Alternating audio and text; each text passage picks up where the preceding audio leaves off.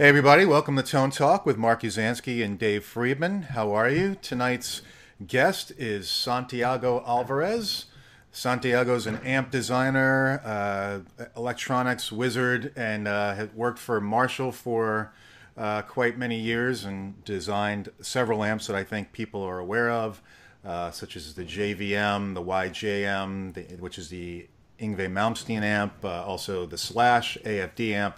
We're going to talk all about that stuff today. Santiago, how are you? Very well, thank you. Thank you very much for having me here. It's a pleasure. Awesome. Dave, what's going on with you in sunny California? Everything's burning down, and and it's 90 some degrees at the in end of October. Why? It's okay. But it needs to be a little cooler already. Enough with this. Are you close to the fires? No, I say every day. Not really. No, you can see them in the hills and stuff, but I don't live in the hills. I live in North Hollywood, and I live in the flatlands in the middle of North Hollywood, and there's no way, unless the world came to an end, that the fire would burn up to my house.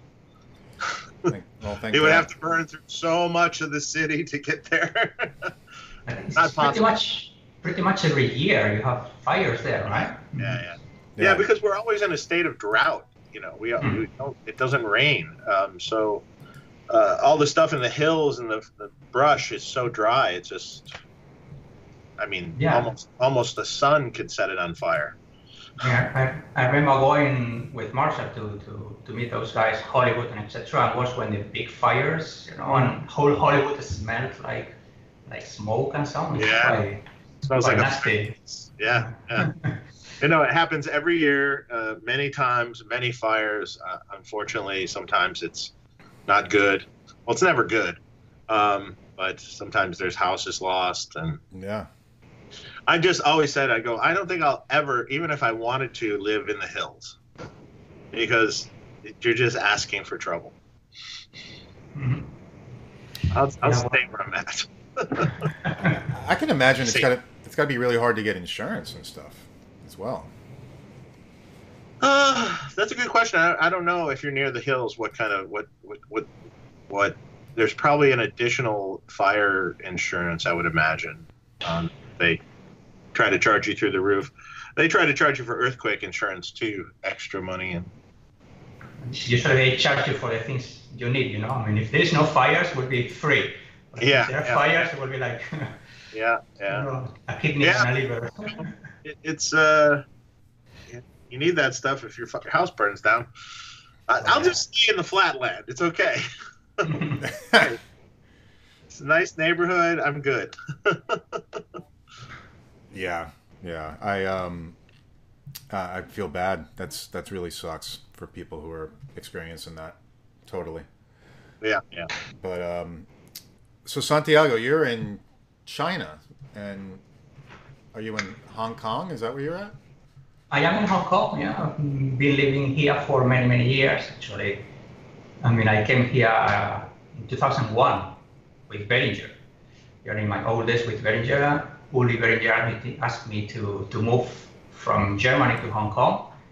So I came in 2001, then I left for a while with Uli also to Philippines, and then moved to England to work for Marshall back in 2005. But the deal with Marshall was that they were already looking for some sort of presence in Asia, right? So I stayed a couple of years, 2.5 years in England, and then I came back to Hong Kong. So I am in Hong Kong since 2009 or 8, I forgot. So yeah. So where are you originally from? I'm from Spain. Right. I was born in it's a small city in the north called Oviedo. Like Atlantic side. It's not one of famous cities. Just a tiny for the 200,000 people living there.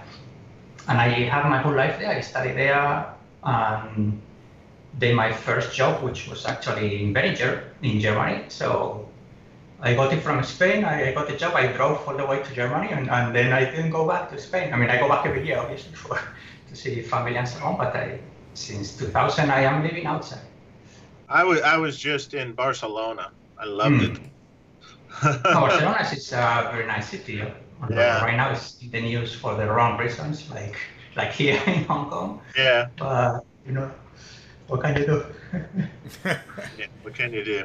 So you moved to Germany to go to work for Behringer, right? Actually, I can tell you more or less the whole story because I mean I'm dealing with electronics for let's say my whole life, because my father is an electric engineer, so I always saw this stuff at home.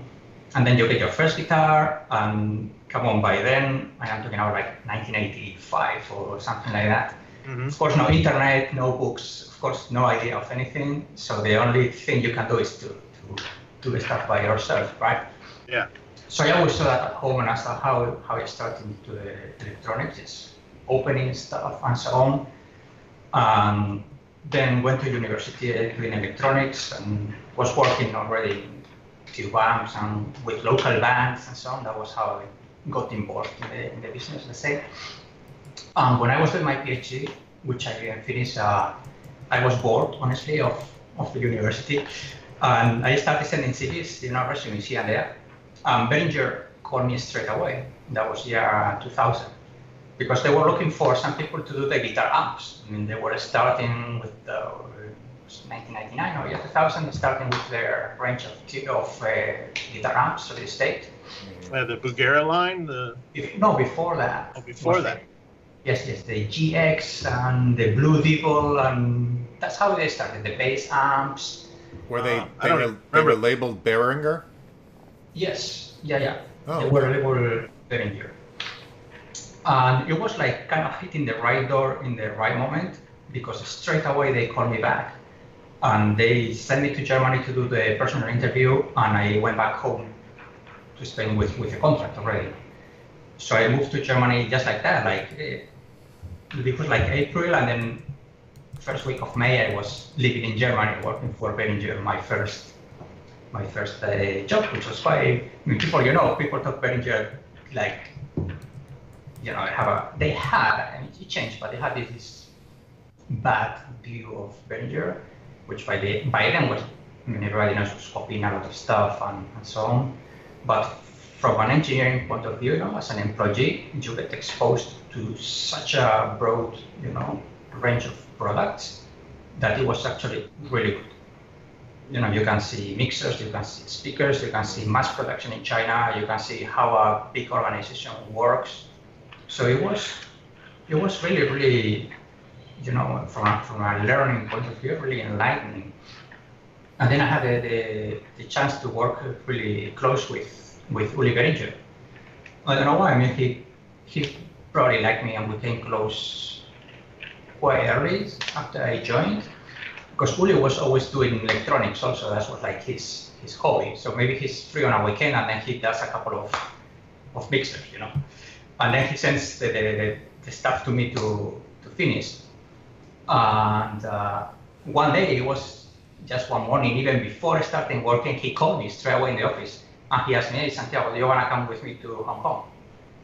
And I'm like, well, I mean, yes, but I would like to see it first, I mean, it's not like changing the city in Germany or something. So he invited me for a few weeks in Hong Kong, and I moved.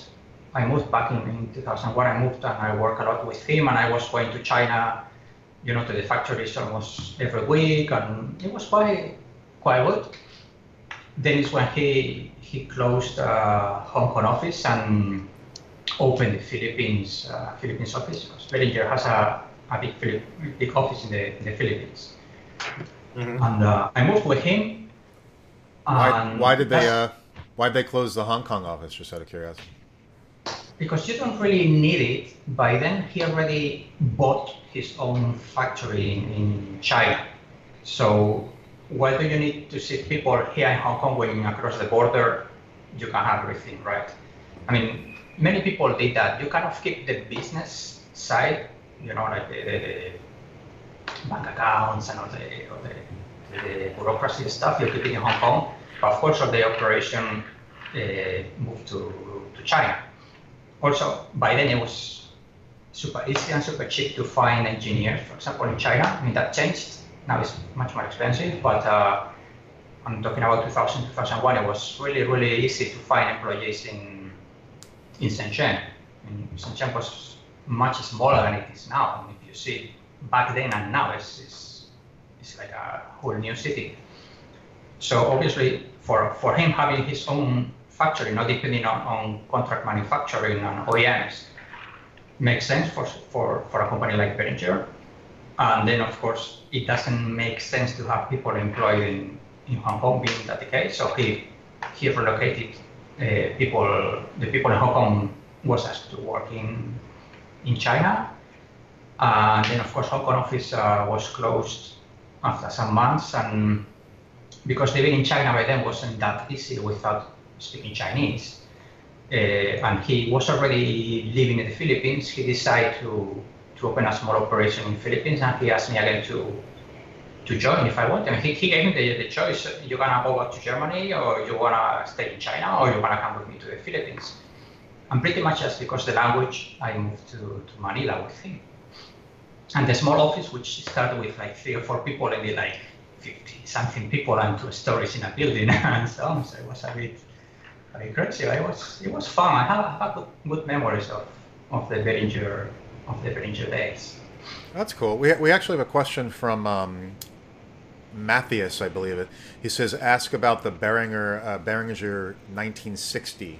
Did you have anything to do with that? That's the cabinets, or the head. No, that's the head. Yes. Okay. Yeah. Or he meant the Bugera 1960. Yes, I started the Bugera with Uli Behringer. Actually, we came to the name of Bugera together in Hong Kong because at some point Uli was wanting to make tube amps. He said, there's a huge market in the tube amps. There is no cheap tube amps. By then, I'm talking 2003 or 2002. There is a big market for the tube amps. The market is shrinking. So you had the very expensive tube amps, the very cheap modeling already, solid state, and then was the hybrid in between. But the hybrid was disappearing, and the tube amps were lower in price. So Uli decided to let's do a new brand, because I don't think the Behringer brand matches a range of tube amps, right? Yeah. So we started brainstorming of names of brands, for a different amp, and it's then where he came with the name Bugera, which, I mean, if you take other brands and then you combine them, you can kind of guess where it comes from. I did start the first schematics. I started them, which was actually was a dual rectifier, and a Marshall and a Soldano. That's where we started. But I left Behringer before those amps were released. So in the 1960, I have nothing to, I haven't done anything for the 1960. So which were the amps that you worked on before you left? Well, the tube amps were I don't know the names that Behringer gave to them, but was the rectifier, which actually at the end I think it came out like the triple rectifier Behringer did. And I worked in the Soldano, but I don't think the Soldano came out. And I did start the PB, the Triple X. I think it was the one which really was after. Interesting. But yeah, I left before those amps reached the market, so I wouldn't claim I did those, Mm-hmm. The 5150, the 6262. That's also one of the ones we started. It was very popular. Yeah. Right. But then when I left, they added stuff. They added all this biasing stuff and all they added some features, I think, for the auto bias and stuff. I don't know. I mean, honestly, I never played one. because they're. I've never played with it. But I've played it. Did you, I'm sure they Dave? sound okay. Yeah, I mean, some of them sound just basically like the other amps, you know. I mean, Of course. fine. just made a little cheaper, and the pots are cheaper, and Yes. might fall apart eventually, but I think you get what you pay for. No. Yeah, you get what you pay for. I mean, it's. Yeah. Nothing is made worse than the Sovtek amps. Well, yes, those are a bit. Yes. If you look at the pots wrong, they break. If you just look at them wrong, they break. They were very popular also. I think there's Sovtek is the ones that started the cheap. Yeah, they actually can sound really good. You just have to change all the jacks, all the switches, and change all the pots, and then you're okay. And then it seems to work. Hey, did Josh ever send you one? Yeah, no, Josh sent me one, and I modded it for him. Did you? So Yeah, he's got it. That's Josh from JHS Pedals. He was a guest on the show. He was saying that he was going to do that. That's funny. He collects them. Yeah. But he agrees too. You have to change all the pots and all the switches. And all the... I mean, it's at the end, a tube amp is. I mean, you cannot get much more simple than for example, a 1959. Yeah. So, I mean, it's super easy to copy. And at the end, if you want to make something cheap, you have to save in everywhere. Yeah. I mean, of course, the transformers probably is the place where you can save the most. And then the cabinet, you can save a little bit, but the electronics itself, I mean, it's literally 15 resistors, 10 caps, and the tubes. Yeah. I never understood why saving on pots. I mean, how much can you save on pots? Like maybe $50 in a whole amp, and then just makes you look like a cheapo crapo. Yeah. Because if you want something cheap and the cabinet is crap, the grill, the metal grill is like flimsy and so on, the knobs are plasticky. Okay, I mean, you pay, that's why it's cheap, But saving on the amp itself could be done actually quite reliably. Yeah. Because you don't really save money. So I always had this question mark of do we really need to save money on this stuff? Like 20 cents on 10 jacks is like, it's not worth it anyway. I mean, the companies are that's not worth it in the end when they start breaking. Right, and then you have a lot of QC issues and. Yeah. Correct. Yeah. Yeah. Believe me, I know all about tubes. When you're doing larger production, you learn really quickly what what parts work, what don't work, what parts are having problems. You start to see it really quickly when you're doing large numbers of things, or That's why I mentioned that working in Belgium was really good for that, because the mixers, for example, were done by literally millions.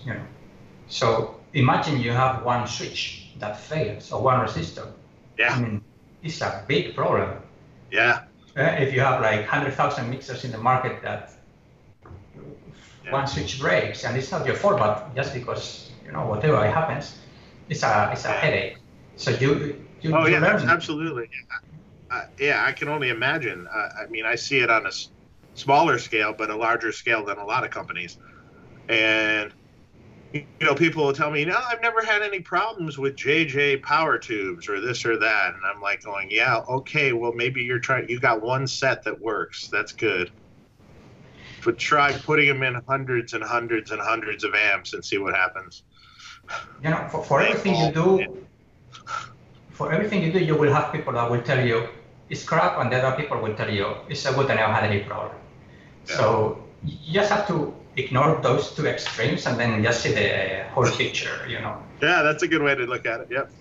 I mean, the problem is that whoever has a problem with something, it will make noise. So it will go to 5 forums and it will put, I bought this Freeman app, it's junk because the tubes keep breaking on me.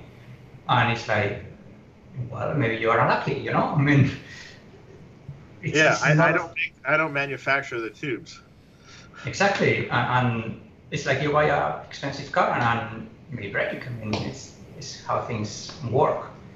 But Yeah. then you get the fame of, oh, my amps are not reliable because somebody in a forum said that they break and the ball keeps growing, there's no ball. And then you just get this reputation or lack of reputation, which sometimes is not true and sometimes it's true. So that's why from our, let's say, our side, when we see behind, you can see a better picture, of what's going on and if you need to take action or not. Because sometimes, Yeah. I mean, you may say tubes are breaking and maybe it's nothing wrong with your design, but maybe you're pushing it a bit too much and in the long run, you may have a problem, and you will see that. So that is your responsibility to try to correct it. But otherwise, I tell you, everything you do, especially in Marshall, somebody will straight away come and tell you, Jack. Yeah. Straight away. So when you left Behringer, where did you go after that? I went to Marshall straight away. Straight away, okay. And you so yes. Okay. So what was your role there after when you were hired? Actually, that was in 2005. The Blackstar guys left Marshall like 2 years before, 1.5 years. The Blackstar guys were the technical director and the design engineers of Marshall and so on. And they at some point decided to split from Marshall to do their own thing.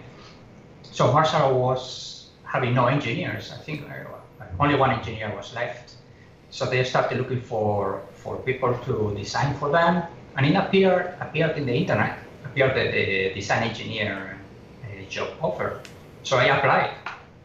And they called me. Did the interview with them, so I got the job, and then I went back to Philippines. I told Uli Behringer, I told him I have this offer from Marshall, because I was quite good in Behringer, and I told him, but I'm a Marshall guy, and I always wanted to do like tube amps and work in a big name company and so on. And Uli straight away told me, if that's what you want, just go, and that's what I did. So I moved to England, and I was hired as an analog and digital design engineer. And my first project in Marshall was the bass amps, the MB bass amps. I don't think they're making them anymore because then they bought this different and they were discontinued. But they did arrange like the MG, but the MB for bass, MB 30, 15. Was quite a big range actually, even high power, like 500 watts heads and That's solid 4x state. paper. That was solid state. Yeah. Hybrid stuff. Tube and Yeah. Yes. A tube in the preamp for the bigger amps. And as soon as that project was done, I was tasked to start researching about switching systems for tube amps because they wanted to do the new flagship, which they already had more or less in the plan. It was the 4-channel replacement of the TSL, but the TSL was full of problems by then and by now at the time for the switching and for the way it was engineered and so on. So their plan was to re-engineer the TSL and add one more channel. That was the original idea. But at the end, it didn't happen because it was a pain to work in that amp. So once all the switching and more or less decided to go with relays and do the whole thing tube, including the effects loop and so on, I started with a JCM 100. So I put the TSL on the side, I put the 100 on the desk, and that's how the JBM started. The idea was to have a 4-channel amp with more gain. That was the specification, with more gain, because Marshall never had enough gain. That's true. Even the TSL, if you go against the 5150, for example, you don't have that much gain. The diesel by then was very popular, the Herbert and the DH4 and stuff, and some Bogner and stuff. And Marshall was more, let's say, more generic in a way, and not that enough game. And by then it was Nick Bowcott, so he was very involved in Marshall. Also Mitch Cordy, you had him. They were more or less the two guys from America that always came to work on the product and so on. And Nick was always like, more game. So it's like, okay, you want the game, you will have game, And that's how the JVM started. It's a modified 800. It was 4 channels, so then I added the clean channel, which was based on the 30th anniversary, the 6100. I made it a bit more, less clean, let's say in a way, more shiny and so on. Then the current channel tried to be the 800, the stock 800. And then there was always the question of what to do with the 4 channels, because why do you need 4 channels? You just need one clean, one crunch, and one, OD. And then we decided to just scoop the mix a little bit and just do it a little bit different to the other overdrive channel. So that's how the basic JVM started. And then the 3 modes, again, was some kind of accident, if you will, because it was not planned. But when I had the prototype on the test, there were so many sounds that were actually usable. Out of the 12 modes, probably 10 or 9 modes are actually probably worth an amp itself. So it was a bit of a waste. And then you start brainstorming on how to make it accessible without looking like an aircraft cockpit, because if you start putting switches, 4 channel, 28 knobs, and then 25 switches, and then a foot switch with a connector like this, because you need all the options, that doesn't work. So that's how came out. Okay, let's do like modes per channel with just one switch that you kind of scroll through the modes and so on. Then at the beginning, the foot switch was done with a network connection, with a RJ45, something like that. But it was like, this is too specific, and people will not be too happy to have a connector like this. It's still better than the multi-pin connectors, which are always breaking, and then you can never replace them. That was one of the problems that Marshall was having with the DSL and TSL, that they have this D, like a BGA connector, this D9 or D16 connector or something, which are always breaking, and if they break, you are stuck, because what can you do? So it was again thinking, okay, let's put a network cable, so at least you can always go to the to the shop and buy a network cable. But then was like, we can do just a one guitar cable connector to the foot pedal and so on. So that's how it came. And then once you have the whole amp on the desk with all the modes and the one-wire communication, then the whole thing came by itself. Like, okay, let's do this. It will be great if we can program this. So that's how the programmable foot switch came. So it was kind of evolving. It's not that we sat like for 1 year before doing the JVM and then we did it. It just happened. And it came out quite nice. It came out 2006, I think it was. It was done in 2006, maybe it launched 2007. And it was quite for Marshall, a big thing. There was a lot of promotion for it. If I remember correctly. There was a lot of promotion because it's a cool sounding amp. Yeah, it's not bad. It was pretty good. Yeah. What can I say? But I remember, when I haven't played it for a lot of times, I remember it being quite bright, or at least the early ones that I tried were quite bright. I don't know if that changed. It didn't change. Actually, one of the things I'm proud of is that the JVM is there since 2006. We're in 2019, and it's in production for every year without changes. Which other Marshall is like that? Yeah, that's good, because generally speaking, they just discontinue things. Yes. So that's a company policy for some other reasons, I guess. But the JVM is there. You would have expected that maybe in 2010 13 or 14 or something, you will have at least the next revision of JVM. Just put it up to date. Things like the FX loop and maybe add a noise gate. I mean, put it more 2020 friendly, let's say it that way, because the JVM in a way is a 2000 style amp, you know, with a parallel loop and the way it's thought. I think it's more like a late 90s or early 2000s than a modern amp, you know, for the way things evolve, like the FX loop, for example, is one of the things that probably needs to be changed, but they're still bright. In a way, the thing is that in the mix, it cuts very nicely. Yeah. So you have this balance always of, okay, I make an amp less bright that sounds very good in the shop, or I do an amp bright that maybe doesn't sound that good in the shop. Sure. I totally understand, yes. So whatever you do, people will say something. So Absolutely. but At least it was all tube. it was all tube. I mean, that was It was my all tube, people. And so the JVM was all tube, and that was nice compared to, you know, DSL and all the other stuff that's. That was my thing. I said no, because people started. Now we have this all the FX loop and everything. All that stuff is we can take it from the DSL or DSL. It's like no. I mean, I don't care.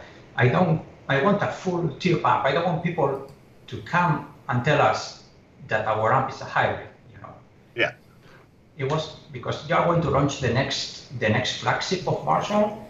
You can start cutting, not even cost because you don't save much money, but cutting corners for whatever reason. It's like no, we do everything tube here.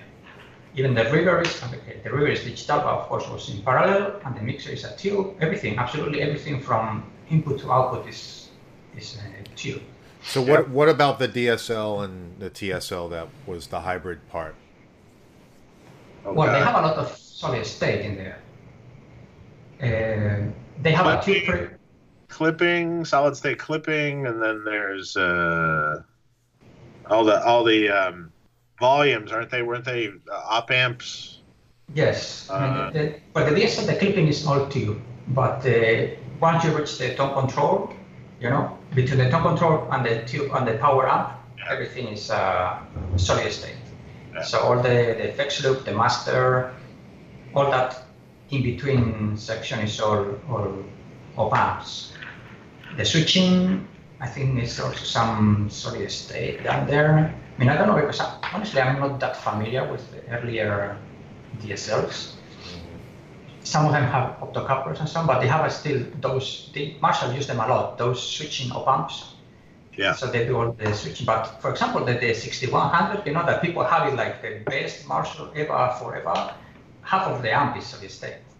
So, and people don't care. So that's what I'm saying, that whatever you do will be wrong depending on how people see it, because the 6100, you know, the 3-channel 30th anniversary. Yeah. Also, preamps are tube, but then everything, you know, all the loops, parallel loop, serial loop, everything there is a whole page of op amps. Yeah. Operational amplifiers with all the master section. So that was something that when we did the JVM, it's like, no, this has to be full tube. Yeah. That's cool. That's good. And then what was next after the JVM? Soon after the JVM was the Kerry King amp, the 2203 KK. Actually, it was done almost in parallel at the end. In fact, the 2203 Kerry King PCB, the main PCB, is pretty much a JVM PCB with the things you don't need just taken away. That was again Nick Bowcott, who was the one dealing with artists in the US and so on. He's the one who came in. We can do a signature series for Kerry King. Kerry King, of course, is on board. I mean, who is not going to be on board for a Marshall signature, right? But it's true that Kerry King was using Marshall always, was one of those guys that is like, they don't play anything else. For whatever reason, Jim Marshall by then agreed, because in the 90s, it was the Sackwild, the Slash, which were just rebadged amps, but there was never a real signature amps because Jim wasn't fond of signature amps. So anyway, but then he agreed to do a signature amp. They gave the design to me because actually I was the only one playing heavy metal in the office. We were like 3 engineers, and one was more into blues rock stuff, the other one more into hard rock, not really into heavy metal. And myself, I was into metal, you know. So it's like, okay, an amp for Slayer has to be Santiago. So yeah, that's how it started. Actually, that's how stupid, the stupid way I started doing signature amps was because of that. So Kerry King sent us his rack. He has like 2 or 3 racks, the A rack, the B rack, and then the Europe rack, and so on. So he sent us one of the racks, which had as far as I remember, his best 800. Then he had the Rocktron Hush. That was the gate he was using, and then he had 2 Boss EQs, the half rack, Boss did some half rack EQs in the 80s, I think it was, the REQ 15 or something, anyway. Yeah.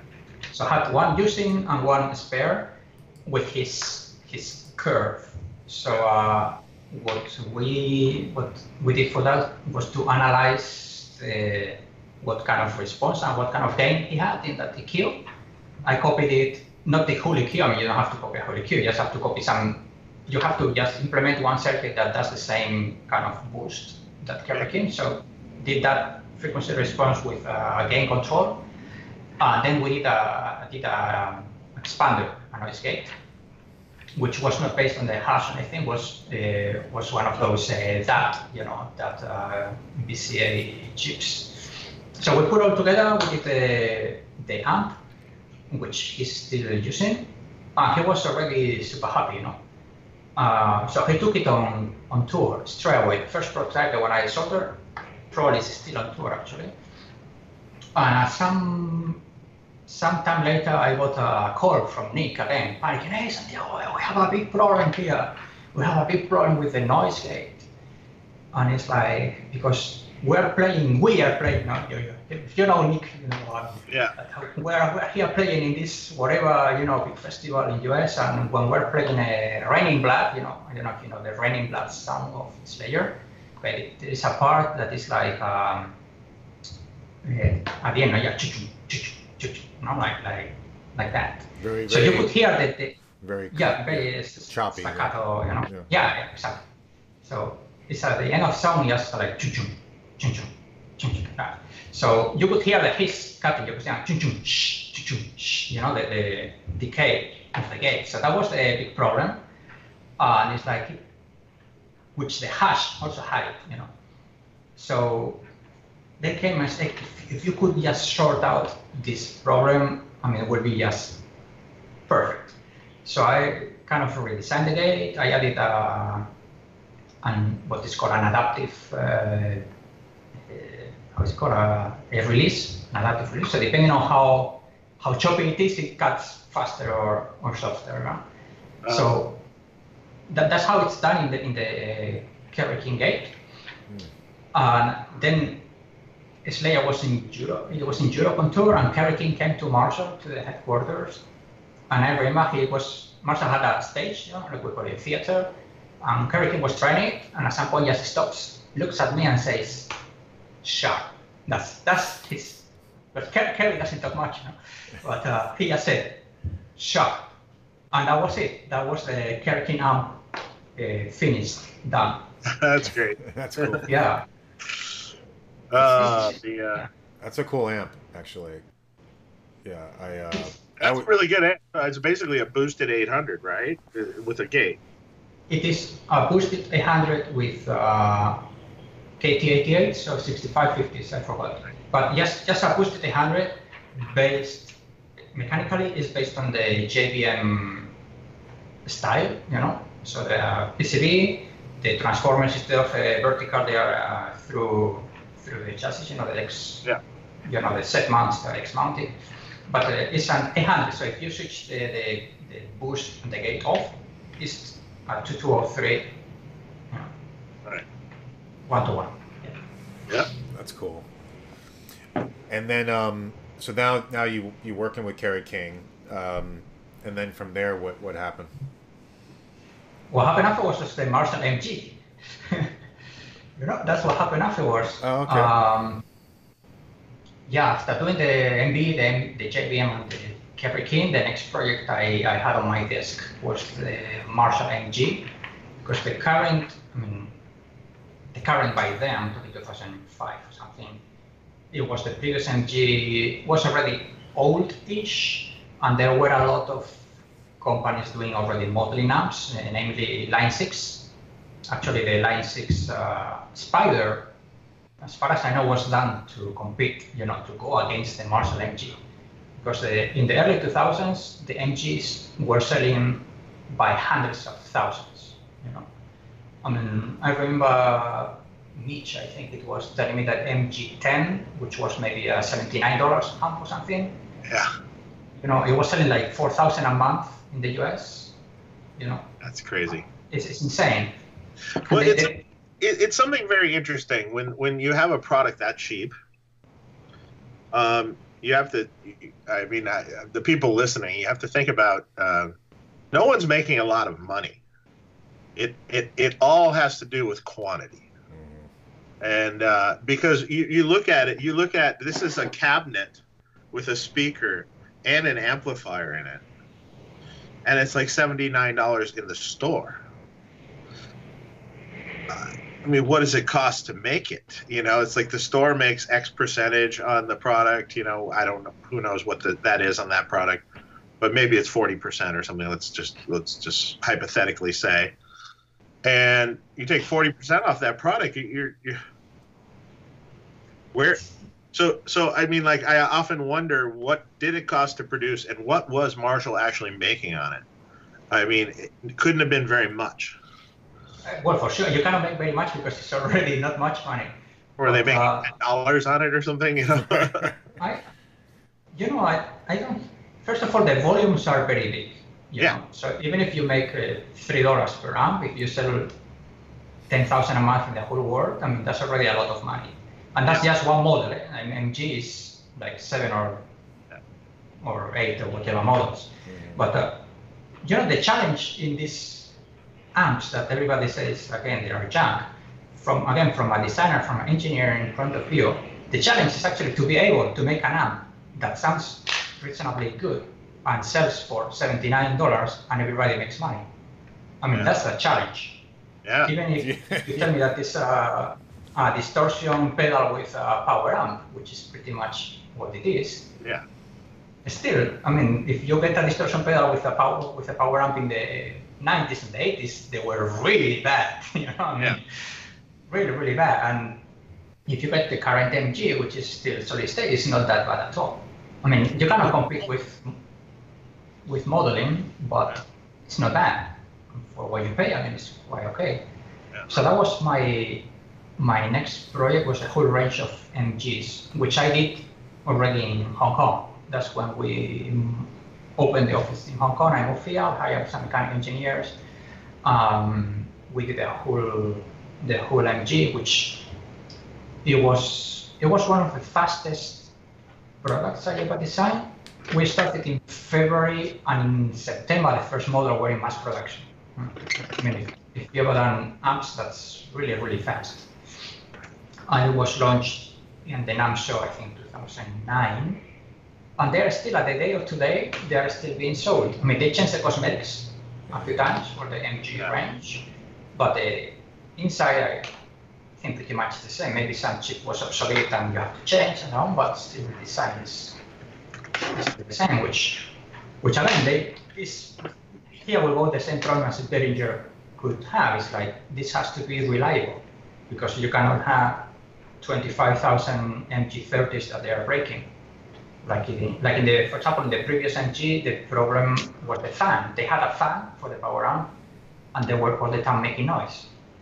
Thing. The amp is perfectly okay, but come on, that's very annoying. You switch an amp on and you have this rattling, this horrible noise. So that's one of the kind of things that you re-engineer when doing like budget amps. You know? So it's a different challenge.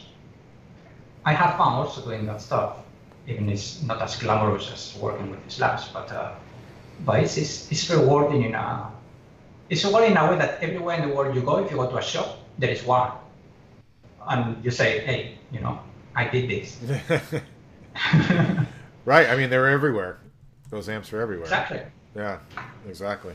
That's cool. That's cool. And then, so what was the next signature amp that you worked on after that? Okay, after that, after MG came both Ingwe and Slash. Actually, Ingwe came first. And actually, I think Ingwe came to us when we launched MG, or the year after at NAMM show, which is very funny. But then the first one was Ingwe Mastin. Ingwe Mastin approached us at the NAMM show. I remember, I can tell you it's a funny story, because it was a NAMM show. It was like a Thursday afternoon. You know, one of the quieter days when when only dealers could enter NAMM show. You know, because now it's more like a store than a show, but before it was only dealers, so at some points it was actually quiet. So like a Thursday afternoon, I think it was very quiet. I was just sitting there in the Marshall booth, and one of the colleagues came to me and said, hey, Santiago, Ingwe is there asking for you. And I'm like, because I'm a really huge Ingwe fan, you know. So it's like, come on, and everybody knew that, and it's like, you're just teasing me. How? Yeah, they're busting. Ingwe is there. Yeah. Right. Ingwe is there, and Ingwe want to talk to you. And I was like, okay. So I go there, and there is Ingwe with his wife, and like two security guards. So I just try to approach. Of course, security guards stop me. So I tell him, all right, I'm the guy from Marshall, and then Ingwe see me already with Marshall. He said, move there, everybody. This is the guy from Marshall. Guy from Marshall here. I'm like, hello, you know, I mean, it's super nervous. Come on, it's like meeting your hero for the first time. And then Ingwe just come with a whole idea. You know, I want to make this big head. I want to make this 100 watts head big as this. You know, like my horse, just big. I want this. I want the booster inside. I want my gate inside, and I want this master volume that works after the power up. That's the request from Ingwe, you know, like the attenuator. It's like, okay, yeah, it seems doable. We have to develop the attenuation, but the rest is, of course, a 1959 with a DOD pedal. I mean, it's easy in a way. So we had a couple of meetings with Ingwe, then he went to England and kind of narrowed the specs, and I started developing the attenuation, the auto bias and the attenuation. But just by chance, at that time is when it started to be the anniversary of the Appetite for Destruction for Guns N' Roses. Again, Slash and Slash Management, I don't know who approached who anyway. Everybody saw a good idea to release a signature amp for Slash as well, to make it match with the Appetite for Destruction. No, it's a good advertisement for everybody. So that's when I started developing also the Slash amp. So we took the part of the attenuation that was done for Ingwe, and then because the Slash had the deadline, you know, it had to be launched by the anniversary, so it kind of took priority over the Ingwe Malmsteen amp. But it was more or less done at the same time. And then the Slash, of course, had all these, VPOs and all that stuff that marketing decided to go ahead with, just because we announced and now we're going to do the Slash amp. You cannot just disappear for 1 year and say, okay, here it is. So in a way to keep people engaged, we decided to show people how the amp was developed. So that's why all the AFD videos were online. Actually, that's the first time I met Dave, was in recording one of those videos when we launched the AFD in Hollywood, in SIR or this is SIR. Well, no, mates. Was it? Oh yeah. Yeah. Was that first met? That's the first time we met. Yes.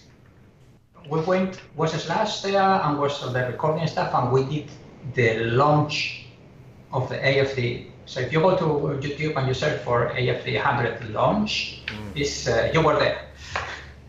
No. That's funny. I don't even remember this.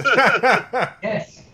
I remember. I mean, you were doing things for Slash. You were doing his amps or something. I do remember now. Yeah. So, let's before we go into the Slash amp, let's go back to the Yngwie amp. How was it working with Yngwie and and developing the amp? And he starts to laugh. He's looking like he's gonna laugh. I'm going to laugh because everybody asks this question, and everybody wants me to tell how an asshole. I don't know if I can share here or not, but about an a-hole Yngwie is. And I'm sorry to say, but it was so much fun. I mean, I love the guy, and I don't know why. I mean, we came along really well. Probably because, let's say, I mean, I come from Marshall's side, so for him, Marshall is like, He has huge respect. Yeah, he has huge respect for Marshall. Exactly. It's not that I'm another guitar player playing opening for him, which probably will be different, But as once he said, it's like we are not in the 80s anymore. When I was talking about this stuff with him, actually, about what do you think about other people, maybe another artist come now and you're in the side table, and then his answer was like, hey, we're not in the 80s anymore. So I think he already also, probably put down a little bit. But anyway, with me it was super fun, I mean, I did the amp, I designed the prototype, built, program, all the stuff. Then I sent it just before an amp show. And actually, I remember it because it was the day before I was flying. I was in Hong Kong. I was going to fly next day to LA. And he called me at my 2 a.m. Hong Kong time. And he lives in Miami, so it's 2 p.m. in Miami. So the phone rings. I say Yngwie number there, Yngwie. And I am like, shit, something happened, I mean, why is he calling me at 2 a.m. Hong Kong time? Something happened. He doesn't like it, or he broke down, exploded something. So I am like, so the answer or not, I always can say I'm sleeping. But anyway, I decided, okay, see, I answer. Hey, hello, and hey, Yngwie J here, this is Yngwie J. He's like, well, hi, Yngwie, how are you? And then he's like, man, this app is that's fucking awesome. It sounds so good. The tone is so good. Actually, I am recording with it. Bye. I didn't say anything. That's awesome. And I'm like, wow, I think he liked it, And that's my experience with Yngwie. And then sometime later on, Paul Marshall, who was the artist relationship by then, and myself, we went to Miami. We visited him. I mean, he invited us to his house. We were sitting there in his living room, playing with his cat and watching what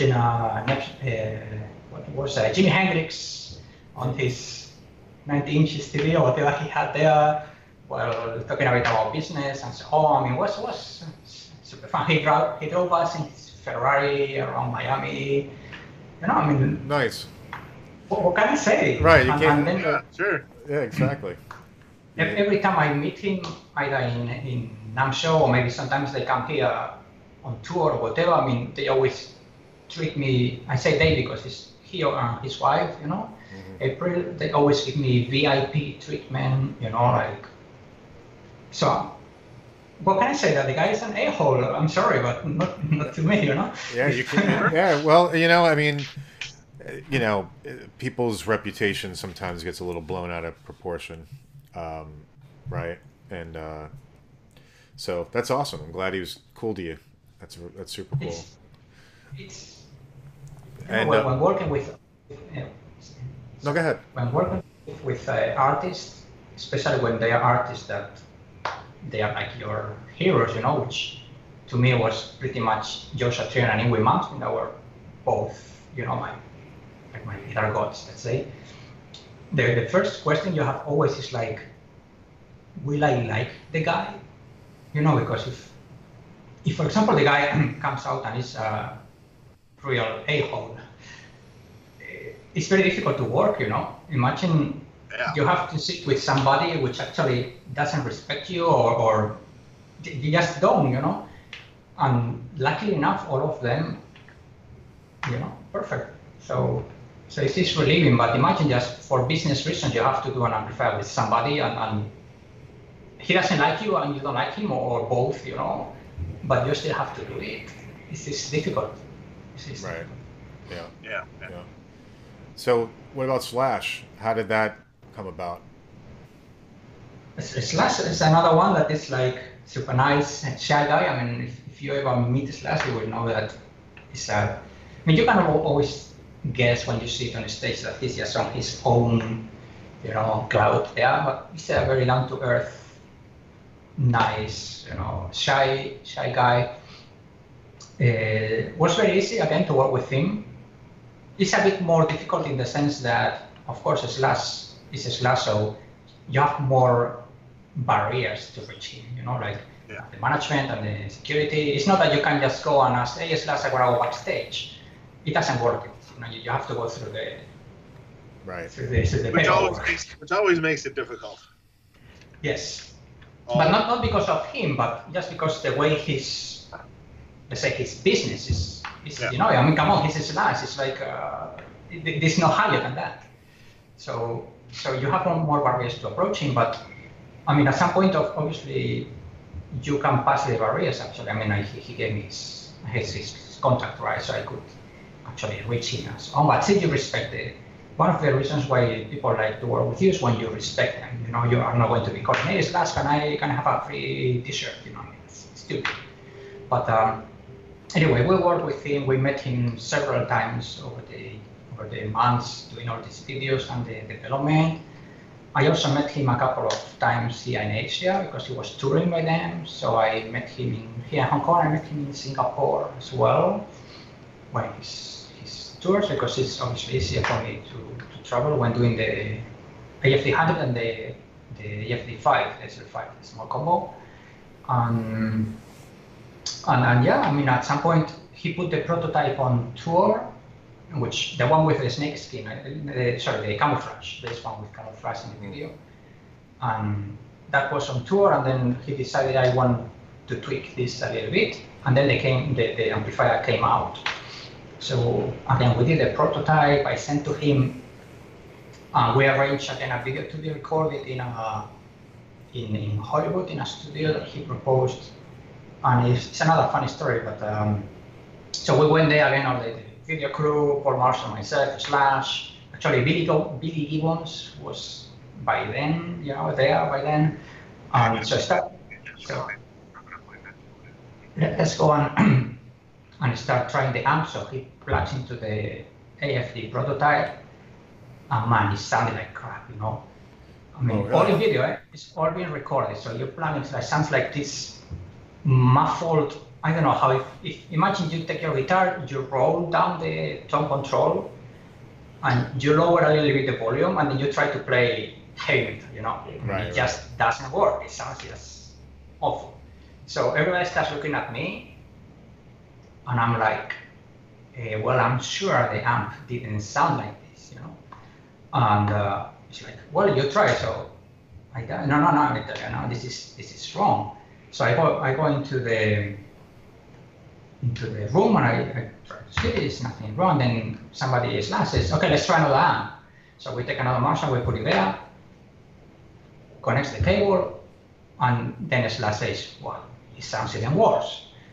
And then it just came out that the studio, the wiring was wrong, And so we changed the cable, we changed the wiring, and it started sounding like it should be sounding. So you can imagine me like, oh man, this was tough. And at that moment, the Slash, just gets the guitar, just puts the guitar aside, and he comes, "Hey, Santiago, let me give you a hug, you know. So yes, he hugs me. So it was like, you know, I was like, Slash tells me, I was trying to be, you know, to try to lower it, because I was like thinking, these guys came all the way to here to show me this, you know? And I'm like, sorry, Slash, but if it's like this, I will not come either, you know? But it was super, at the moment, I was a bit tense, you know? It's like, well, maybe it needs a bit more height, so maybe it needs a bit more gain. It's like, no, this is wrong, Slash. You know, I mean, don't try to be nice, this amplifier is wrong. Wow. Until we finally found out what's going on. And then the amplifier came out, was launched, it sold out straight away. And there you are, another one that Marshall did limited. So to get the tones on that amp, I mean, you had a what did you use to kind of get the tones and to match the tones on that amp to, you know, the album? And then I think it has the 39 switch, I think, or something like that, right? Well, he has the 34 amp that he acquired from SIR, but that wasn't the original amp, the AFT amp. But he does have that one. I worked on that. Talk about bright. That's bright as hell. I mean, talk about bright. I mean, you have to play really loud to compress all the highs. Otherwise, you got to play really loud. Keep the brights down a bit, and it sounds good then, though. Yeah, I mean that's how actually when we first met Slash, he had that amp there, the 34, and then he told us, okay, this is what I used for the next album. I think for the Use Your Illusion or whatever, I keep using this amp, and then I use a Jubilee for the clean and so on.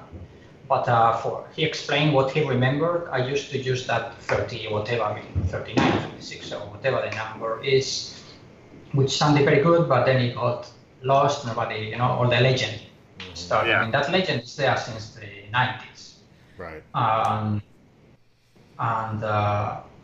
It's like we don't have any reference. I mean, there is no amp, so what to do? So I asked Slash, do you have any master tapes, you know, any master recording from the album, from Appetite for Destruction? And then he said, yeah, actually those were you know, digitalized or something, and we can give you the tracks if you want. So he gave me the what's the song? It's probably from Night Train. It's probably from Rock Band. Yeah, Night Train. Or Guitar Hero, those tracks. Yeah, that's cool. Night Train. Well, he gave me the original, you know, the original recording right. of AFD, and he gave me the whole master. So I have the tracks of Slash, I have Axel singing. Oh wow! That's awesome. Amazing. It's actually amazing to see to hear the whole song track by track, and I have to say that Axel sings really well. You know, I mean, when you hear it without the band behind, it's like, wow, this guy can impressive. You know. Yeah, that's a great album. This guy can. Yeah. So that's the reference we had. Oh, okay, that's awesome. I mean, personally, I was following the story of the amp since the internet started, you know. I mean, I'm talking about like late 90s, when internet was just the news, you know. You go to the Dicha news, you know, it's all text. And there are these news forums and there was already people talking about what this AFD amp the old news groups, the Usenet news groups, yeah. Alt, rec, amps, whatever. Yeah. I was there already, and that's. I mean, you already knew that it was kind of a JCM 800 with an extra gain, which you could guess anyway. But of course, the trick is to kind of make it sound as it should have sounded. If that makes any sense. You know? Again, I mean, some people love it, some people tell you, it's completely different to whatever album sounds or whatever. It's like, fine. I mean, the guy is happy, I am happy, the company is happy. He recorded, I think, 2 albums with it, and he went on tour also a couple of years with the AFDs. And there you are. I mean, it's a sought-after amp. I mean, a lot of people, I mean, those amps, That amp and the Jubilee model that has his signature on it also. Those models sell so fast.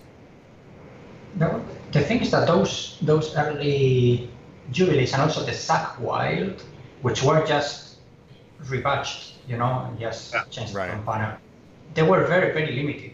I think just a couple of hundreds or 300 or something. I mean, I forgot. But of course, old Marshalls always get, the price go up, especially if they are like as limited special edition or something. But yeah, they're really sought after, and same as the YJM. I don't think you can find that many secondhand already. I mean, if you go to eBay or something, I don't think there are that many.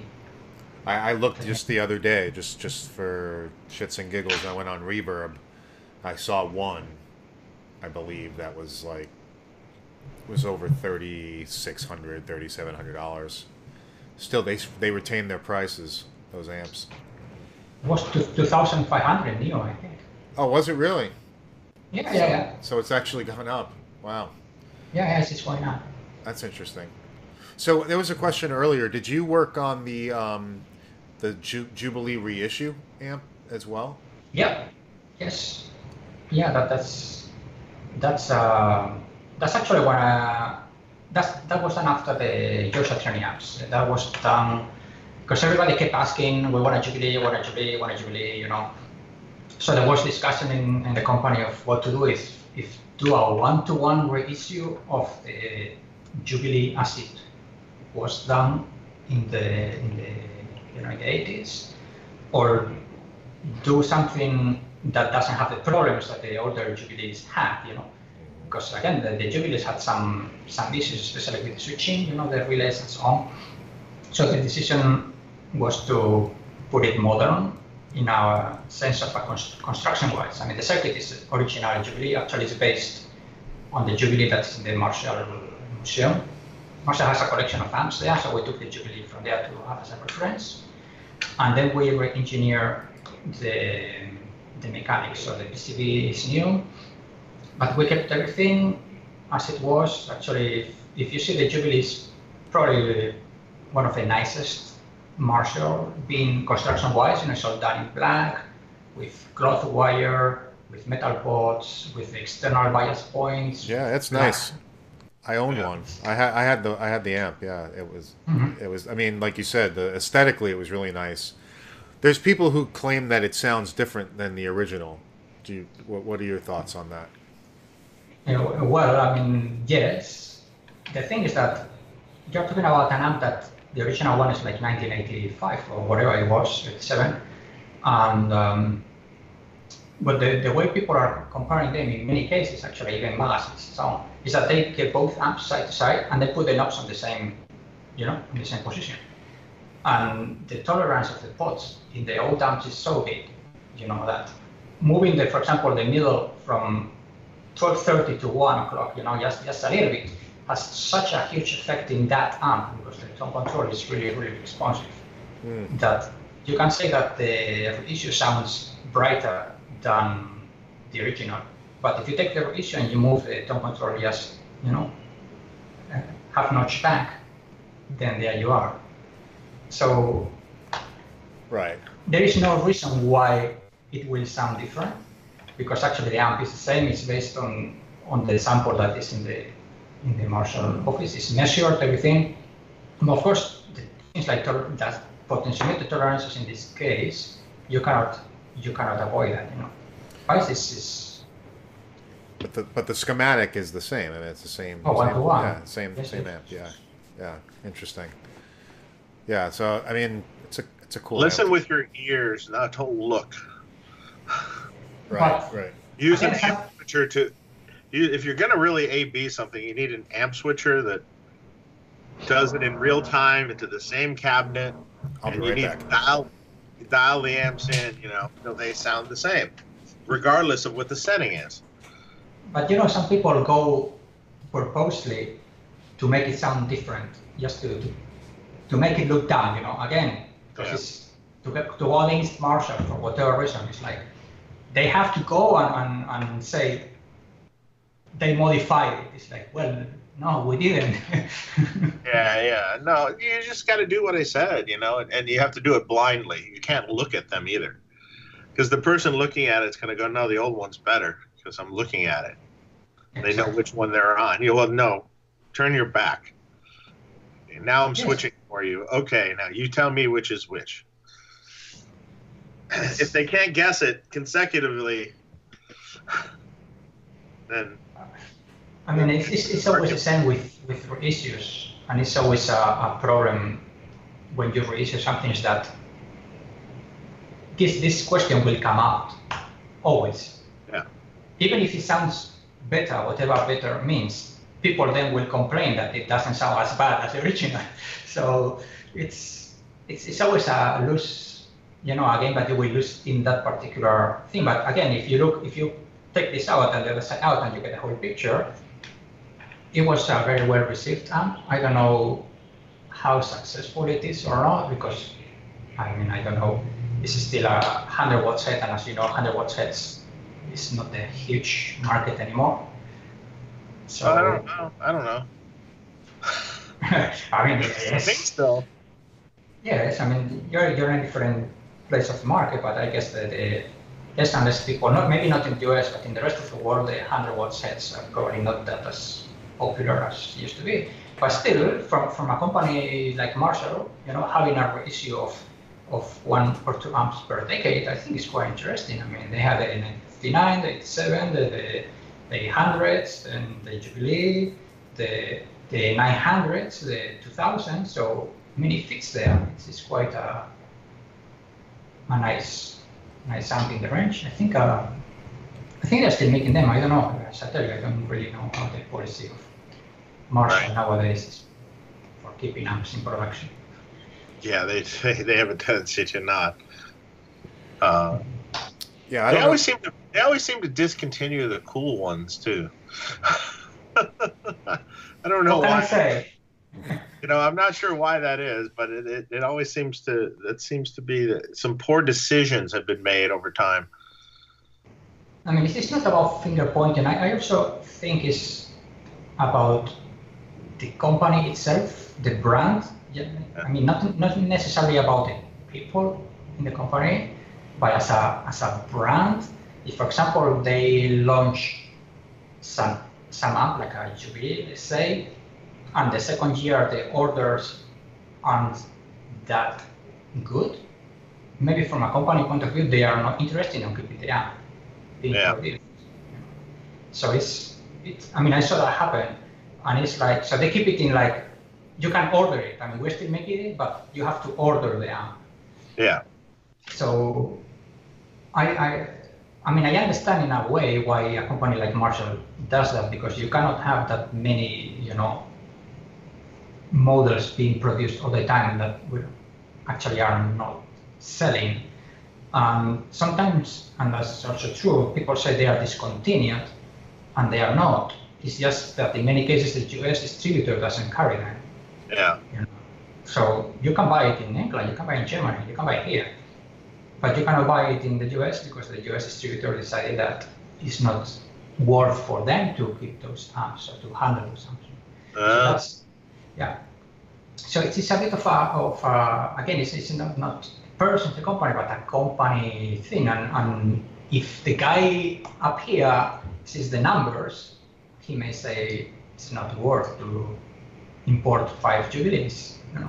So yeah, well, that makes sense.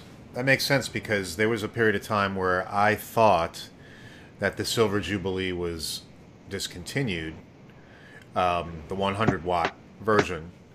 And I was like, oh, okay, awesome. Now the amp is going to go up in value, blah, blah, blah, blah, blah. Little did I know that it just wasn't selling in the U.S., but if I went to Anderton's website and looked on their website, they had 100-watt models all day. But if you go to Sweetwater or wherever it was at the time, they didn't have any of those models. So, interesting. Yeah. Actually, I think the first order of the Jubilee was huge from the US. They ordered a lot of Jubilees, and probably they had a stock for 3 years. Probably. So obviously the second year they don't order anymore, and then probably is when some people sees the Excel file and says, okay, 500, 0, 0, okay, let's continue. You know, I don't know. That's luckily from an engineer, that's the thing that is right. Okay. Right. Your work's already done. So Correct. That's funny. So so you mentioned Joe Satriani. Did you work with Joe Satriani also? Oh yeah, Joe Satriani. Actually, I keep working with Joe. Joe Satriani was the last signature Marshall did actually, and it's the last 100 watts head with Jim Marshall signature on the front. I didn't know that. You know, at some point. I didn't know that. It is because when Jim passed, it was decided that new amps will not have Jim's signature front. Obviously, you know, he's not there. He cannot send the amp. So that was why then. Yeah. His JVM is the last amp with Jim's signature. Anyway, Joe approached us. Actually, that was how it happened. It's not that Marshall went after him because he was unhappy with Phoebe for whatever reason. And he came to Marshall. I think he was on a G3 tour with Paul Gilbert. I forgot the other guy. Maybe John Petrucci. I don't know. Well, anyway, forgot. And it doesn't matter. So by then, Paul Gilbert was already back with Marshall. He was playing Marshall. And Joe saw and it was like, oh, I have to improve my tone. That was what Joe told us. It's like, and I saw Paul with the Marshall sounding quite good. And I always was a Marshall player. He always plays actually 59s and the 30th anniversary. So he came to Marshall and asked, can I play a Marshall? So Marshall sent him the complete range. You know, he actually. Some people from Marshall drove, or Marshall and somebody else drove from England to, I think, from Hungary or somewhere like that, with a car full of Marshall heads. He chose a JVM. Actually, he had complete freedom to choose whatever amp he wanted. He chose the JVM because he said it's the first time I can play an amp without having to use the distortion pedal. Just because of that, you know. So he started playing the JVMs. Then for marketing reasons, he used the JVM 2-channel with Chicken Foot. So he was touring with Chicken Foot with the JVM, he recorded with them, and after 1 year, 1.5 years is when I started talking about doing the signature for Joe, after he was more familiar with the amp, and that's when he started telling us more what he liked and what he didn't like, and what to change and what not to change. And that's how we did the JVM 410 Joe Satriani. Again, it's the same process as always, just do a prototype, send the amp to him, change this, change that, then go back until at some point it says thumbs up, and then the amp goes into production. And he's been using it all the time. Even now he's not with Marshall anymore. He still keeps using it. Mm-hmm. And he seems quite happy. Actually, at some point, maybe 1.5 years ago or something, after he left Marshall, you know, he sent me a message, text, and said, Santiago, you know, I was looking again for my tone. He's always looking around. I was looking again. I tried all these amps. I tried this, I tried that. But at the end, you know what? I still like the Joe Satriani Marshall the best. And it's like, well, if you're happy with it, just use it, you know. I mean, you're free now. If he doesn't like it, it's easy for him to doesn't have to promote it, so it's easy for him to put it in the back, in the warehouse. So yeah, and with Joe, just before I left Marshall, we did a small combo, 20 watts combo, that never saw the light. It was a 3-channel 20 watts Joe Satriani combo. But at the end, it happened that way, that he was already kind of trying to move on. I also was going to move on, and then Marshall decided to not even launch the amp, even it's finished. Why do you think that was? Well, it's again, I mean, if Joe wants to quit Marshall, why would you launch? Well, Well, that's launch a true. Marshall. That's true. And I was already not there. The amp was, let's say, 99% finished. A couple of touches needed to be done, but the amp is, I mean, it's finished. Actually, it was a quite nice combo. He recorded some stuff with it, and but then it's like I'm not there. The Marshall is also not that interested from a business point of view, because again, Marshall wanted to stop doing signature amps, and Joe is also kind of wanted to move on. So it was like, okay, if nobody wants to do it, then let's move on. Right. Interesting. So, have you seen the newer lines of Marshall's amps that they've come out with? I've seen some. I mean, I worked on the Code, the modeling app. That's the last I did for Marshall. Yeah. And I worked on the Origin. You know, the Marshall Origin. Actually, the original Origin, if that makes sense, it's my design. But when I left, they changed it. Okay, so for whatever reason. But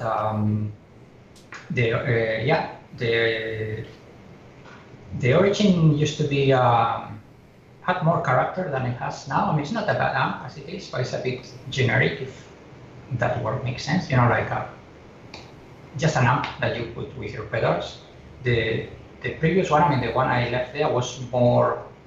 It was more like you know, the 1974, the 20 watts Marshall, the 18 watts. Yeah. So it was something like a 1974 with a bit of higher gain Maverick to a Box AC30 with EL34s, you know. So it was that kind of amp. And it had a reverb and it had an attenuator on the back. So you could play it like a 0.1 watts, you know, you can distort, because most of the distortion or the tone of that amp comes from the power amp, or at least half of the tone comes from the power amp. So if you want to play at home, you cannot, even 1 watt is super loud, you know. So it had an attenuator on the back, and they've removed all that stuff, which, again, you have to ask them why it was the case, but I did the initial works on the Origin and on the Code. And but I mean, the thing is that at the end, before leaving Marshall, my last 3 years in Marshall, I mean, I was the CTO of Marshall, so I was involved, maybe not personally doing myself the development, but for example, on the DSL and on the DSL, the new DSL, you know, the ones that are now out, Rigor and so on. That range was also started when I was there. I mean, I don't know exactly, again, what they put in the market after I left, but that's more or less my last involvement with Marshall. But then, I mean, for Marshall, I think I did like 50 or 60 amps, you know. I mean, personally, like PCB and so on. Designs. Yes. Yeah, that's individual models. I mean, if you take MG, there are like 11 models. Okay, there are 11 amps, like 50. So it's not a bad run, you know. It's quite proud of it. Yeah, you should be. I mean, Marshall's. I mean, that's what we all grew up on, I think, right, Dave? I mean, you grew up on Marshall. Absolutely, I have great respect for Marshall. So yeah, you know, that I wouldn't exist without them. It's the same. I mean, so it's an honor to be a Marshall engineer. It's just like a dream of, you know, when you're a kid and you see your heroes playing Marshalls, and then you are the one doing the Marshall for your heroes. It's yeah. I mean, what? I mean, I'm sure they come and say the same. Like, what else can you aim for? Yeah, exactly. So when did you leave Marshall? When was that? I left in 2016, May. I think it was 3+ years ago, and we parted ways in a more or less friendly way, let's say. I mean, as I tell you, I was a CTO of Marshall, and I had a direction I would like to have taken, and Marshall, the other guys, had a different view of how the company should go on, you know. I mean, they do make beer now. Yes, they do maybe in wallets. The thing is that all that stuff is out of R&D, you know. I mean, all these they call it lifestyle products, you know. the speakers for home, the Bluetooth stuff, the earphones, all that stuff. It's all licensed stuff. So we as designers, we don't get involved on that. Maybe just to do listening tests or something, but we don't design that. And then Marshall has their own R&D, right? Mm-hmm. So by then, what my plans or what I would like to have done is, for example, the amp construction should be done like for example, like the Jubilee Lab, with a proper PCBs, proper wiring, proper cosmetics. Something that actually people open it and say, wow, this is really well built. Mm-hmm. Even if it's the same materials as the other ones, but people will say, this is really well built, this is quality, right? So I wanted to do, for example, the JVM, all the made in UK amps like that, which some people said, we sell the same, we don't care about this. I wanted to start researching a bit, like in Class D stuff and high-end digital, things like that, where the market has actually gone. And again, some people was more like, why do we have to spend that much money in R&D when we are doing well with what we have and so on? I mean, anyway, company decisions, you can see Marshall now, you can see what they are doing. So for me personally, it's like, yeah, but I don't want to be my whole life doing 1959 reissues, because I mean, what's exciting about another 1959 reissue, right? Right. So that's when I personally started losing illusion, I don't know, like happiness, I don't know how you call it, when you go to work but it starts becoming a job rather than something you enjoy, right? So I had my own goals or things I wanted to do more than a 1959 reissue, and Marshall didn't have this same will, so we decided to part ways. So that's why I left. I mean, that's how the whole splitting process started. I mean, I would be happy, as I told them by then, I would be happy designing Marshalls if you want, but I don't want to be CTO, technical director, and deal with all the company stuff. I'm just not interested. I'm a designer, not a politician. So we decided that probably the best is just move on.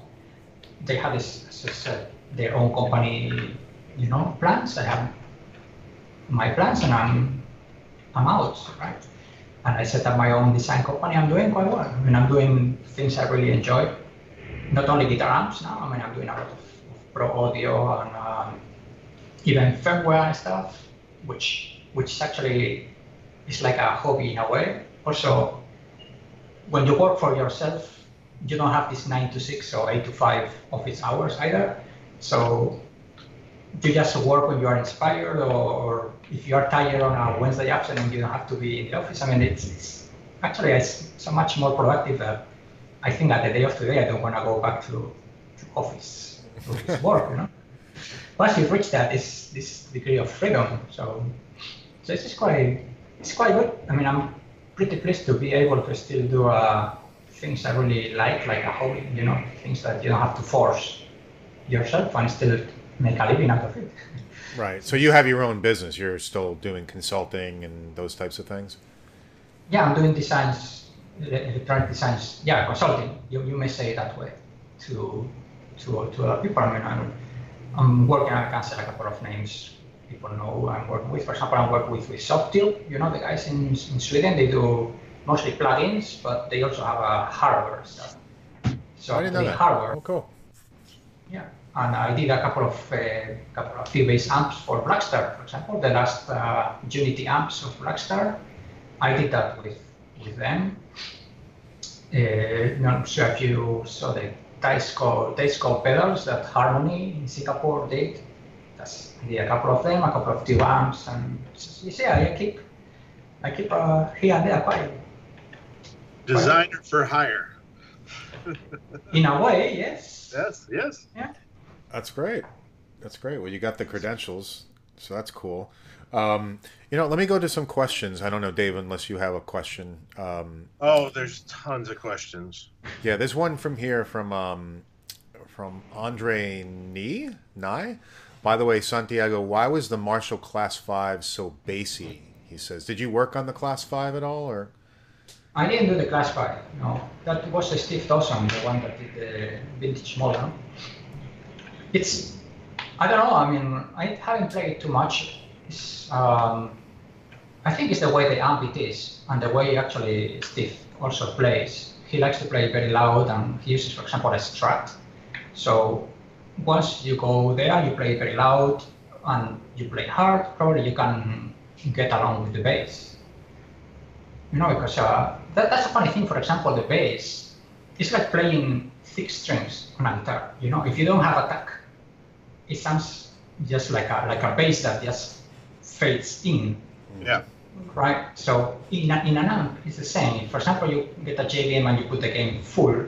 You may say it's too bassy, but if you have the proper attack on the bass strings, you will have the attack, and you will balance yourself the bass of the amp. So maybe you can say that maybe the Class 5 is not the amp for you. You know, I mean, you can try to modify it, but again, when people start modifying, it means that they are already not happy probably with the amp. So. Yeah. I think it also depends which one they had. If they had the combo, or they may have had the head. True. Also, the combo may have sounded a little farty. You know. But you know, but he was saying with the attack and the player, I totally understand that because you know, there's some players like for instance, like the 1959 circuit, you know, Super Lead Marshall, the Bright Channel. Some people, you know, well, like Van Halen would turn everything on 10, you know, just everything across the board on 10.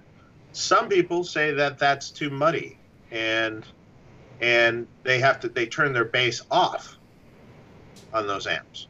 And to me, well, I mean, I'm specifically talking about the Super Lead Bright circuit, because there's many variations of that 4-input Marshall, and it's all about the attack. It's about the attack and your string gauge and your pickups, and everything comes into play. I've heard people plug into amps like that and sound just awful, just so bad that you're looking at the amp going, is this broken? You know, did it break? It was sounding good, and then the next guy will come in and play the same amp, same settings, same everything, and you're like, oh my God, that's the best thing I've ever heard. And you know, it's in the hands. A lot of it's in the hands on how that translates. You know, one of the reasons I always requested to meet the artist, you know, to do the signature, to do an easier meeting with them, is just to see how they play. Because you just have to see how they attack and that stuff. Because it's so different. I mean, I can do an amp, as David just said, that it sounds awful, and maybe the guy sounds, you know, spot on, that's great. But it's just because physically, the way you are picking, for example, you know, or the strings you're using, or both, or the pickup, the string, the pick, you know, everything.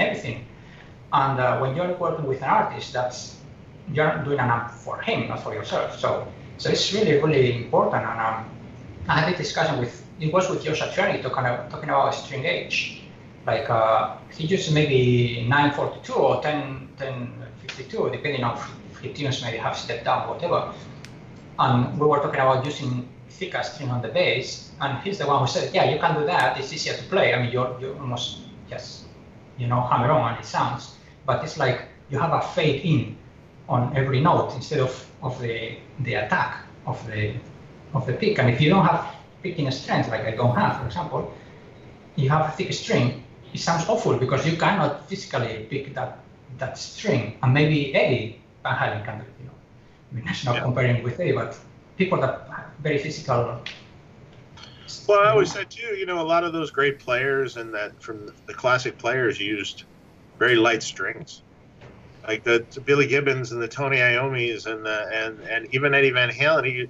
You know, originally that was 9, not 9 to 2, 9 to 40, and it was dropped a half step. So yes, it's light, very light, and And there's something about that also with that amp combination and with the attack on the guitar that really it's different.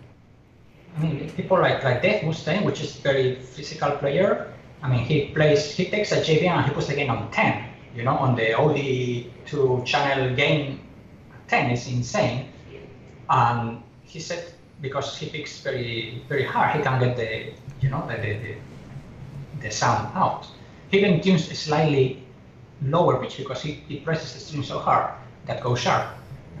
So it's all a combination. Again, going back to the Class 5, it's like maybe you can experiment with that. You know, maybe with thicker strings or with thinner strings, and don't be afraid of using 8s just because people in the forum say that 8 is for pussies. You know, I mean, sorry, it's maybe a word for him. I mean, it's yeah. That's true. That's true. Yeah. Another question from Andre Nee. Was there ever talk at Marshall to make a Golden Jubilee 50th anniversary flagship amp instead of the 1-watt amps? Both, yes. Actually, that amp exists. That amp was never finished. That amp was presented to several artists in London 2012 when the 50th anniversary concert. I was there with the amp. I mean, I cannot give details for obvious reasons of what the amp itself was, but it was there, and at the end it didn't happen for many, like a perfect storm, I guess.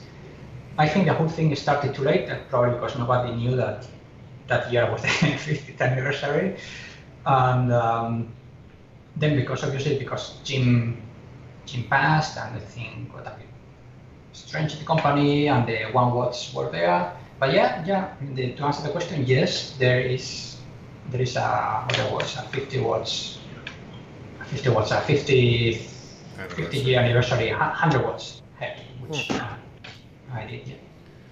Wow, and those 1-watt amps were pretty cool. Oh yeah. Not bad. Yeah. Yeah. When did those come out? 2012. Oh, those came out in 2012 also. Interesting. That's because 2012 is the 50th anniversary. So yeah, I did the DSL1 and the JVM1 of those. And they are quite okay. Actually, I know some people using them to record. And it was just a couple of weeks ago, just by chance. I don't know if you know a band, a Swedish band called Hammerfall. I mean, this heavy metal European. Well, if you are into heavy European heavy metal, power metal, etc., I mean, they're quite. Yeah, I think. Yeah, I mean, they were Marshall guys, and so they use maybe Kemper or whatever live, or XFX or whatever live, but the guys record with the JVM1, you know, and it's like, wow, you know, and I know more people do that, but that's the one that came now because I just saw it like a couple of weeks ago. They're nice little amps, expensive, but you know, I think they come out quite well. Like, they represent quite well what they try to be honest. Yeah. And they sold, yeah. I mean, those things sell, and they continue to sell. If someone lists them, they're gone, like that. Especially the JTM. I think there's a JTM one. Yeah, there was a JTM. I mean, there was the JTM. There was the Plexi, whatever, JMP or I forgot him. I like the JMP one. Yeah. Yeah. Yeah. And then there was the 800, and then the DSL and the JVM. Right. Was the full range. The thing is that they staggered the launch, you know. So they say, okay, from January we launched the JTM, then in March we launched the JMP, then in whatever June we launched the 800, and then we launched the JVM in December, and then end of 2012 they're over. It's like, well, no wonder the JTM will sell more than the JVM because you get 1 year and the other one has like 2 months. You know? Yeah. So it was a funny way of marketing, but was that a challenge to get that to 1-watt, the JVM to 1-watt, and pack as much features as you could into that little box? Well, the 1-watt JVM at the end was just clean and Audi. You know, I mean, obviously you cannot put that much stuff physically, it doesn't fit. And the JVM, the good thing is that most of what is happening there is preamp, so it's easier to scale. I mean, you have to balance, of course, because 1 watt you can use a little bit more of the power and distortion in normal use. But it was not that difficult, to be honest. I mean, it's one of those that you put together and it sounds good straight away. Sometimes happens, you know. I mean, sometimes you have to tweak a lot, but sometimes it just comes out and it's like, okay, don't touch, done. It worked. That's good. So there's a question from Dan Pfeiffer. He says, "Hey Dave, differences between the Dirty Shirley and the Dirty Shirley Mini? I'm looking to pick up one of those soon." Well, preamp section's exactly the same, and the power sections are different. I mean, the power section, you know, on the little one is EL84s and no tube rectifier, and so it's I mean, basically, they're basically the same kind of amp. It's just that with the big one, you're going to have more headroom. But technically, the tone should sound very close. Very similar. Yeah. Mm-hmm. More guitars. Guys, I'm just about to order a Wildwood Edition small box 50 to go with my Runt 50 and Dirty Shirley 40 of your catalog. If I'm looking for a Plexi, is that the one to get, Dave? Multi-flavored Plexi? Yeah, that's a great one. Yeah, I would get that. I love the small box series. It's great, and that just has an extra channel, so why not? Yeah. The Wildwood stuff is very cool. Yeah. They always have me do custom things for them, you know. They always want a new amp every year or something different. Yeah. They're so great. it's generally a variation on an amp, you know, something that we can do custom for. Right. Yep. I love doing that stuff. That's fun. Yeah, they've got great stuff. I've got the Pink Taco, the Wildwood Pink Taco, which is great. Yeah.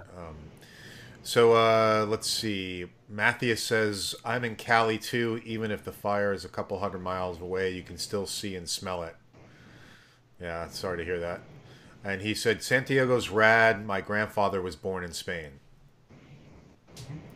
I don't know if that's a good thing or not, but I'm glad to hear. I don't know. Like I said, I love Spain. Or at least Spain. Barcelona. That's good. Yeah, well, I was in Madrid, and that was great too. I just ate way too much meat there. I was just like constantly eating meat. I think there is no other country in the world where you can eat like in Spain.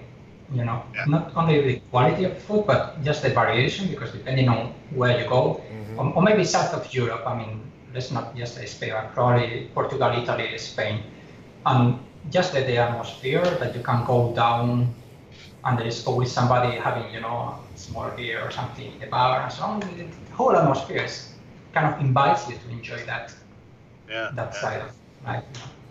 Yeah, and things are open very late, and oh yeah. yeah, that's great, and yeah, it's great. Unlike the food choices in Germany. The choice. Sorry. No, that's not necessarily true. It depends. If you're in a big city in Germany, you're okay. I lived in Germany 1.5 years, and I mean, yes, you cannot compare, but I mean, people live there. You can eat quite nicely, obviously. I mean, It depends on where you are. Yeah. Yeah, but you don't go to Germany for the food. You go there for the beer. So. Yeah, so for driving, you know, you can drive. Yeah. Beer's good. Yeah. You can only eat so much schnitzel, though. Right. After a while, it's like... Schnitzel and cheese. I'm sorry, all my German friends, but, you know... Yeah. I always get stuck in the small cities where there's only, like, potatoes, schnitzel, and rump steak.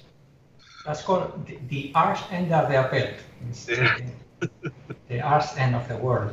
But, you know, actually, Germans have a quite interesting sense of humor, you know. This is a very nice country. I really loved living there when I lived like it. in Germany. Oh, yeah. Yeah, definitely. I've been I to like it. several places in Germany. It was interesting and slightly depressing walking through the red light district in Frankfurt. I don't walk there. I don't know. Yeah. Well, it was in the day. Okay. Oh. Not at night. Because we had a hotel that was near there, and Dennis, our sales guy who's from Germany, he goes, "You have to go see this. You have to see what's going on here." And wow. Wow. Just scary. Just yeah, drugs in the street, and floors of girls. Yeah. Yeah. Well, I mean, I guess in every big city there is something like that. Somewhere. It's depressing, actually. It's you see what's going on, and you're like, okay. Yeah. Right. Yeah. Kind of. Then you walk away and go, "Oh God." You walk away, you're like, I need to take a shower. Hey, we got a question from Cold Gin 5150. He says, "What was Santiago's favorite guitarist to deal with, and why?" Favorite guitarist to deal with and why? That's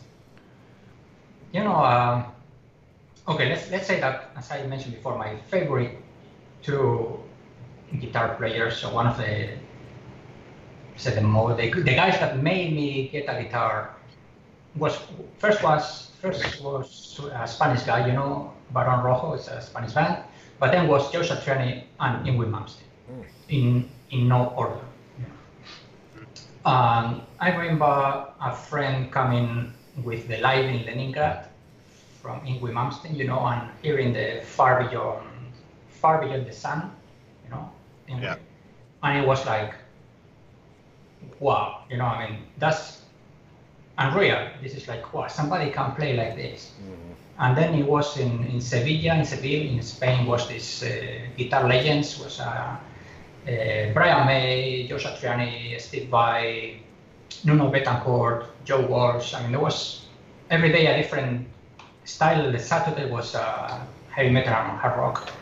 And that was the second. So Joe Satriani, he just played the Such Boogie Day Alive, and I was like, I have to get a Floyd Rose. I mean, that was straight away. So let's say that probably if I have to choose somebody to say I work with and I favored working with, probably would say those both in no order. I mean, I worked much more with Joe Satriani than with Yngwie. I stick in much more in touch with Joe than with Yngwie. But it's not that Slash or Kerry King, I don't like them. It's just, for example, with Kerry King, I didn't have that much contact. I mean, we worked for a while and I haven't seen him for a while. I came along always very, very well with him. Mm-hmm. Actually, if you ask Kerry, he will tell you, that's fucking Santiago, that's how he refers to me. That's fucking Santiago. Yes. And Slash is, again, this is because probably the barriers I mentioned of the artist that he is, But personally and professionally, I cannot tell you that anyone was different. But again, if I have to choose somebody, probably Joe or Yngwie. Cool. George Russell says, "Hey Santiago, I have the blue Joe Satriani JVM. That amp totally kills. Love what you guys did with that amp." That's cool. Thank you so much. Lucky Licks, why were the old Valve State amps so much better than the new cheaper ones? You know the answer. I mean, you want the answer, or my answer for that is that the old Valve State were simple, in the sense that the whole circuit, you could draw the whole circuit in a paper, in a single paper. The newer ones, the AVT or Advanced, whatever the name was, the newer Valve State, you probably need like 5 pages to put a circuit. So you lose the freshness, So just imagine the signal in the small circuit just processes, goes out, nice and fresh, right? Yeah. In the newer ones, it starts pre-emphasis, the emphasis, pre-emphasis, the emphasis, distortion, pre-emphasis, distortion, the emphasis, distortion, equalizer, distortion. It's like, once the signal go out, it's like, you know. So in a blunt way, my opinion is that the new ones are too processed compared to the older ones. Makes sense. Question from Peter Urban, and Peter, thanks for sending this in because I meant to ask Dave this. He says, Dave, about amp dynamics, because Peter sent this to me before, about amp dynamics, rolling down the volume, etc. What role do buffers play in amp dynamics, and how does the input-output impedance of effects play in preserving, diminishing the amp's dynamics? Oh boy. Okay, I wait. That's a big wow. How do you answer this? The tone is in the hands. Yes, there. How do I answer that? You know, the thing is, there's so many variables to this question. Like, what are we talking about? What buffer? What? You know, theoretically, the dynamics on an amp, if you limit signal going in, it gets cleaner. I mean, that's just the real basic thing. It gets cleaner. So when it doesn't get clean is when it's really high gain. I'll tell you this. You know, it's if you keep adding gain upon gain upon gain upon gain, it's at some point it just won't get clean. It's just, there's so much gain going on. It's just the compression from all the gain stages. There won't be any dynamics. You know, like an old Marshall, like an old Plexi, you know, Marshall on 10 is quite a bit of gain. You roll it off, it's very clean. It goes crazy, beautiful, sparkly clean to raging. So, you know, there's less, the compression and the amount of gain really have a big part of this. I don't know how to answer this properly. It's difficult to answer, actually. I mean, yeah, there's too many variables to this, but you know, it's, I can tell you this though, less gain will get you more dynamics. And I think and volume also, volume has something to do with it too. If you take an amp and you're playing it very quietly and you roll off your volume knob, it gets relatively clean. But if you turn that amp up a little more and there's more volume to it and roll off the volume knob, it seems cleaner. I mean, if I can add something, it's very difficult to answer, you know, because as David says, so many things happening there. But it just depends. If you see the guitar as a source of signal, and then you see the amp as a load of your guitar, you know, the impedance, I mean, that magic word, is how you are loading your guitar, right? Yeah. So depending on where you have the volume control, depending if you have a buffer or not, that signal gets loaded. And as a load, it means, I don't know, imagine you are pushing foam, and depending on how fast you push, if you push very slow, that's the bass is very soft, but you push too fast, it's very hard, you know, so that's high impedance for the high frequency, low impedance for the low frequency, right? Anyway, to make it short, how to explain, if you connect a guitar to the amp, you are loading your guitar with the input impedance of the amp, which is usually a tube. So it has certain characteristics. You know. Again, depends on your pickups, depends on your cable, depends on your volume control, etc., etc. But if you put a buffer in between, then you are not loading your guitar with the amp, you are isolating your guitar. You know, you're buffering. That's why the name comes from. So you're loading your guitar with a probably different impedance of the buffer, which most likely will be different to the impedance of the amp. And then you are loading the buffer with the impedance of the amp, but the buffer is, if it's properly designed, you know, it will be completely independent of the impedance of the amp. We just drive the amp as much as it can, you know. So again, if the buffer is properly designed and has enough headroom, then the signal will go out the same as went in, but you are loading it with a different dynamics. Maybe you, as a guitar player, like the dynamics of the buffer better than the dynamics of the amp, simply because you can drive the amp in a different way. So there are so many things at the end that there is no answer to tell you, if you put a buffer, your amp will be brighter, or you will lose dynamics. Maybe not, maybe you actually increase the dynamics. So it's an if, depends, right? So again, play, and if you like the buffer and you like the dynamics, then just use it. I mean, it's as simple as that.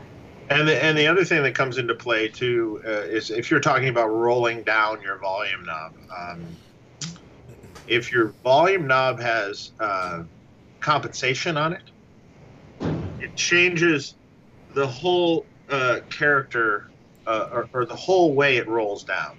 I personally hate any compensation on volume pots because it doesn't roll down in an even taper. It's like it doesn't really start going off to the very end of the thing. I don't particularly like it. I like it much better. Now, it doesn't always work with certain pickups, and there's reasons. Like the pickups that I use in my guitars and stuff, and most of the pickups that I really like, work fine with no compensation on them. But there's some Duncan pickups and things that you roll down the volume pot, it gets super dark, and it doesn't react the same way. And I actually don't know why that is. It has something to do with inductance and. This is again the whole thing. I mean, how the whole impedance, how you are loading the pickup, because the pickup again is a coil, right? Yeah. So the coil has a resonance, and then that resonance, in technical terms, you dump the resonance with the volume control, for example, depending on the value of the volume control. And then if you put a cap in parallel with the volume control, like a high pass cap. Yeah. Then you also depend on the resistance of the pickup because it's a low pass filter. I mean, it's you can do a whole PhD about how the roll off of the highs goes. But so Peter, I hope we kind of answered it between the two of us. Peter, you just need more guitars. More guitars. So more guitars. Try more buffers. No guitars. Yeah. If maybe some guitar goes very well with some amp. So that's never enough guitars.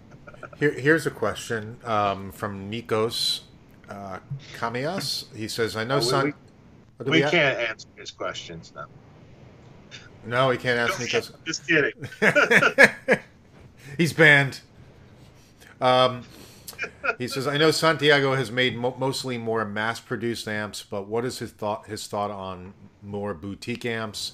Has he made amps using turret board construction and more handmade components like Dave Friedman?" I have, yes.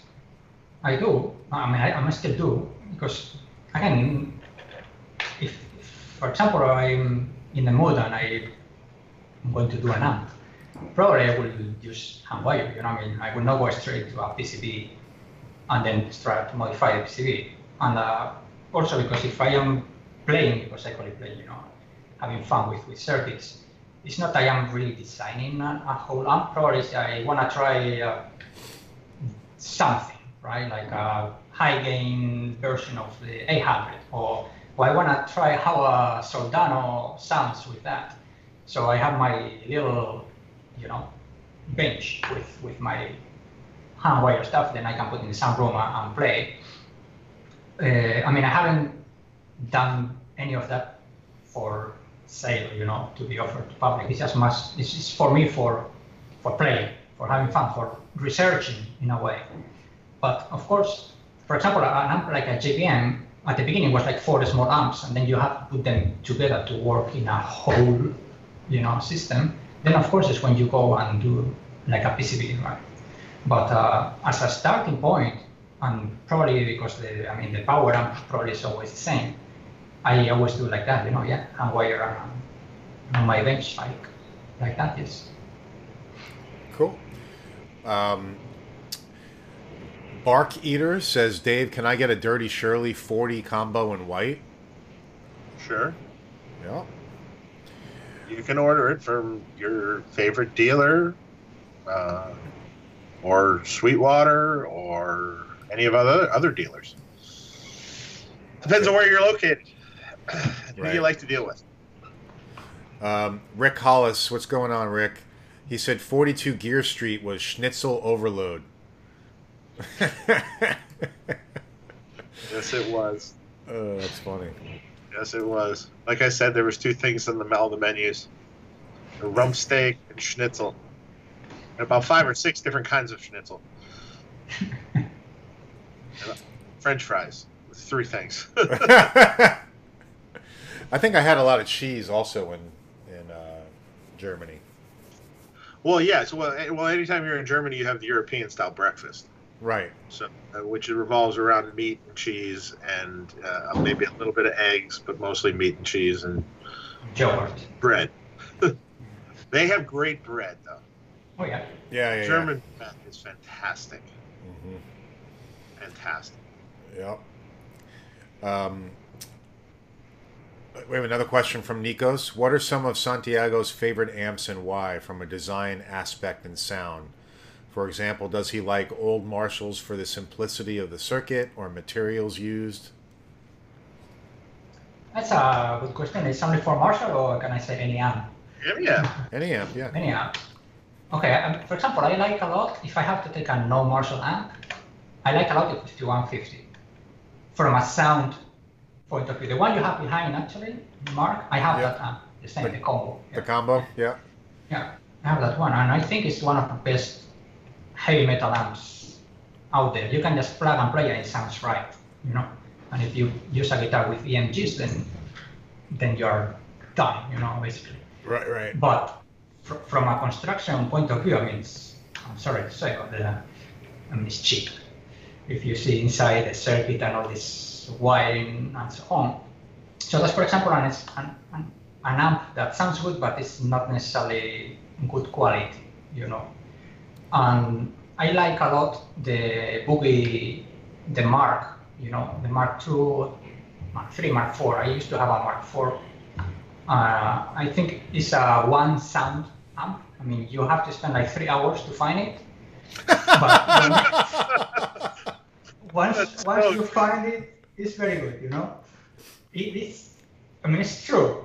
It has so many options, and the problem with those type of amps, the same as some Marshall amps, is that they can sound very good, but it's extremely easy to make them sound bad, which is a problem for an amp in a way, you know. I mean, if somebody was to place your amp and it plugs in and sounds like crap, that's it. So I think that's happening to some of the Boogie Mark. All Marshalls, of course, I mean, nobody can have a amplifier collection with a 1959, for example, or a 1987, you know. I mean, that's like having a Fender. You need a Strat or a Telecaster or a Les Paul. I mean, that's basics. And from newer amps, I mean, I haven't played many, but I have to say, and I'm not trying to be nice, but the Freeman amps are quite nice. You know, they sound good and they are well built. That's for sure. What else can you ask? You know, I mean, the thing is that I don't have that much chances, for example, here to play boutique amps, like for example, a Bogner is a boutique, or one of the higher gains ones. I forgot the names, but I mean, there's always one high gain amp in fashion, right? I mean, it was the Bogner, then the Diesel, then it's the Friedman. So it's always some amp to look at. And here we don't have that much choice. But if I have to find a new amp, probably will be the VE100. You know, I really like that amp. Yep. And I used to like a lot the rack stuff. You know, I'm a bit of a sucker for all 80s, like the ADA MP1 and the Marshall JMP and all that stuff. I have a few preamps there, which I always found them interesting technically. I don't know what, like, you know, I don't know if you ever played Mark MP1, the ADA MP1, the blue one. the rack one inch. I haven't played one. I know Michael Nielsen is a huge fan of those, isn't he, Dave? I remember when they were around. So, I remember. I was never. They could get a good sound. I was never the biggest fan, but I did like the JMP ones a lot. Those were great preamps, MIDI controllable preamps. They sounded great. I always thought at the time why Marshall didn't put that in a head.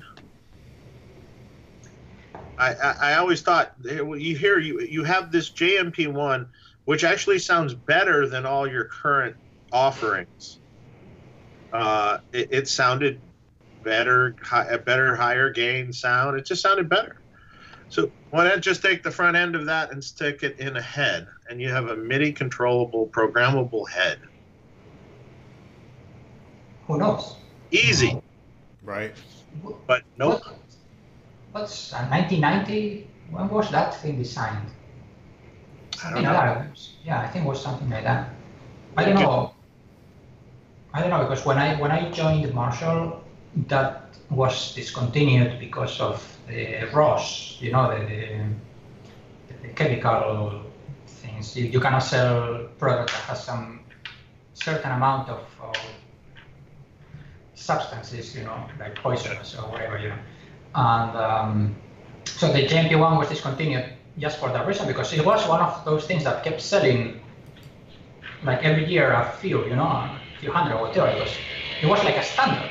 It's like they say, it just sounds good, and it's easy to use, and it became like a standard in many people using them. I mean, still many people are using them live. Yeah. So that's why it was discontinued. And Marshall never wanted. Because many people were. Yes. But it seems to me that couldn't they have redesigned it to? It was not redesigned. It was being talked to be redesigned. Yeah. But it never happened. Yeah. It never happened. I mean, it uses a few chips, Japanese chips for the potentiometers and so on, which were all gone. So they never, nobody ever sat down to redesign it. Yeah. Were you working at Marshall when Mitch Colby was there? Yeah. Okay, so yes. You guys know each other. Yeah. I worked a lot with Mitch and with Nick. They were both, US people talking to us all the time. So it was Nick Poppot and Mitch Colby, yes.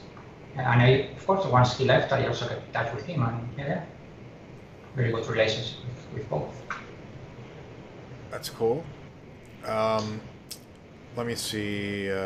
Cecil Music says, Dave or Santiago, why don't we ever see toroidal transformers used in guitar amps? Is it mainly due to cost? Wait, I mean, they've been used in the past. I mean, not output transformers. Well, not generally output transformers, but power transformers. Laney used them for power transformers in the VH. Well, most of the tube amps they used them for the power transformers. Early Egnator, TLL amps had a toroidal power transformer. Yeah, there were a few. I mean, I would say if more people didn't use them, probably was for cost, honestly. For the mains transformer, right? For the power transformer. Yeah. Output transformers, they have a problem. The toroidal are too good. Bluntly said, they are too good to be an output transformer. So they just don't work unless you wind them very, very carefully, so both sides are exactly the same. Otherwise they saturate, otherwise they kind of go and smoke. So it's not worth it. Even some hi-fi people do that, but those people pay thousands for a cable, so. Yeah. But yeah, toroidal, I would say it's just a matter of cost, because actually they are better transformers. They make less noise, like induced noise, hum, and they're lighter. So, I don't know. Probably it's one of those that you don't use them because nobody does, and because probably people don't like them. Like, people want to see that big transformer on the back. If you put a toroidal, probably people will accuse you straight away to be saving money, even if it's more expensive. So, I don't know. Interesting. We got a question from James Taylor. He says, any thought on Steve Grindrod, former head designer at Marshall and Vox, and Albion amps? I don't know Steve, but Steve was in Marshall for a long time. I don't know exactly which Marshalls he was involved, but definitely probably the first valve states, the 900s, all the 90s, maybe 80s. I don't know. Maybe actually, I think he joined Marshall when I was born. I have this idea talking to him. So 1973, and then he was in Marshall for like 30 years or something. He was technical director until the late 90s. Then he left for Vox. He was working for Vox. Then he moved to China to do his Albion amps with some Chinese company. And now, I don't know, he's back to England or around here. I mean, I met him several times. I never worked with him. I mean, when I first met him, he was probably leaving Vox. But he's one of the main designers of maybe the 80s, 90s of Marshall. Yeah. Cool. And Dave, how did you say those amps? I pronounced it wrong. Isn't it Albion? Albion. Yeah. Albion. Yeah. Okay. I could be wrong. I think it's Albion. Yeah. That sounds about right. Andre Nye says, also a question for both Santiago and Dave.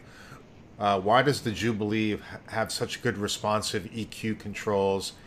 Could a 2203 or 1959 have just as responsive EQ as well? Is there a mod that Dave offers for Jubilees? No on the mod, but you can answer the rest. Okay, the answer is because it's a different EQ. I mean, that's very easy to answer. It's a completely different EQ. And the second part of the answer is that you can try it in a 2203, but it probably will not sound good. The same as if you put a standard Marshall EQ in a Jubilee, probably will not sound good either. I mean, you can try. I never tried, to be honest. I never tried a Jubilee EQ in a 2203, but the thing is that both the preamp of both amps is so different and the EQ is so different that probably they just match. And when you try, for example, you get a Marshall and you try to play with EQ to do something different, it's just not a Marshall anymore. It just probably you screw it up. The whole response, the whole thing just changes. So I mean, I would have to try to answer the question if it's worth to actually even try that model. No? Okay, David already said that he's not going to do it.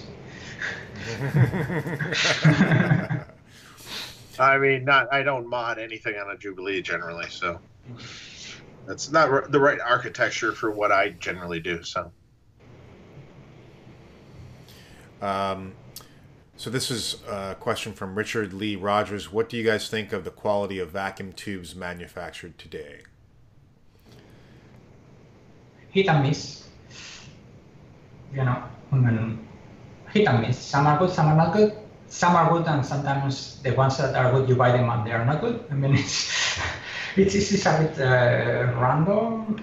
It's not that they were ever really good. I mean, I think the worst was probably in the 90s or something like that when they were really, really bad. Probably they improved a little bit, but since it's more and more of a niche business and the choices are so limited, that even the ones that are good, I'm sure you will find not good ones, And again, I don't have statistics. Probably David knows more. He uses many more tubes than I do. Yeah, I mean, we had issues with EL34s for a while. JJs were good for a lot of years, and then they weren't. Just what you just said. Then they weren't. Really not. Where basically every tube that was out there just died. Everything. And they tested fine. I mean, we burned in amps for 24 hours and, signal running through them, and they tested fine. They went out of the place fine, but then and then the customer will get the amp, and they're playing it, and they turn it off one day, they turn it on the next day, and poof, fuse pops. And the worst part about having amps out there at stores is there's amps that exist at stores that have been there for a while, and so it's routine that you see an amp from 2016 in a box at a store that is now sold now, or 2017, and that one had the tubes in it. So now, even though it's 4 years old, we're still at the warranty of the tubes because it's from the date they purchased it. So, so the JJs were horrible. Then we switched to Chinese EL34s, which sounded good, but fragile, very fragile. If you bang, we were having issues, and they short terribly. Like when they short, they really short. They, arc tube sockets and things. It's not pretty, and so you don't have a lot of choices. So that's the thing, you you have to use what you have. And there's some choices that are available that really aren't doable in production. Because, so there's what's left. So we have the EL34s, which is what we've switched to and have been rock solid. Hardly any problems with them in the field. And the ones we're getting are all good, and it's been going on for a while now. So their reliability, I'm really sold on the reliability of that tube now. I think Marshall are using those, at least when the Svetlanas stop, the wing C stuff. I think we tried all of that, and I think the replacement was the EH to replace the Svetlanas. Yeah, maybe. I don't know what's going on now. But they're probably the most reliable. The only other tube, other than that, you have a Tungsol EL34, which is quite a good tube. It's very expensive. It's hard to do in production. I know we have expensive amps, but still, sometimes the price they're charging for the tube is just stupid. It's not in line with all the other tubes.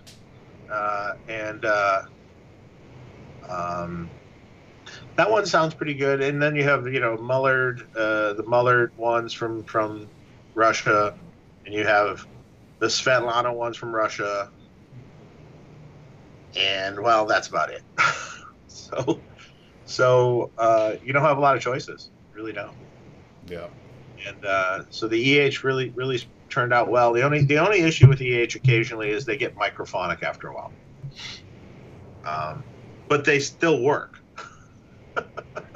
So at least they don't make a hole there. Yeah, they don't make a hole in the tube socket when they blow. And then preamp tubes, really, for me, there's Chinese preamp tubes, basically.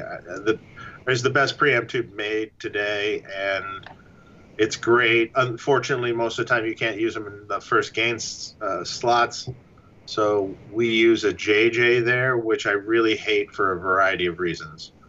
But in production, we don't have a choice. It's yeah. You can't sit there for an hour trying to find a good tube for the first slot of one amp when you have 60 amps sitting there to be tested. And the JVM was the same. The best, if you have a JVM, the best sounding JVM is you put Chinese preamp tubes, all of them.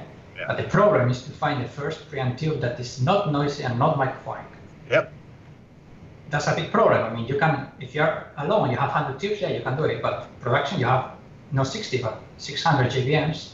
So obviously, you have to go to the safe. And it's like, okay, the JJs, okay, they have less gain, they are a bit less defined, but they work.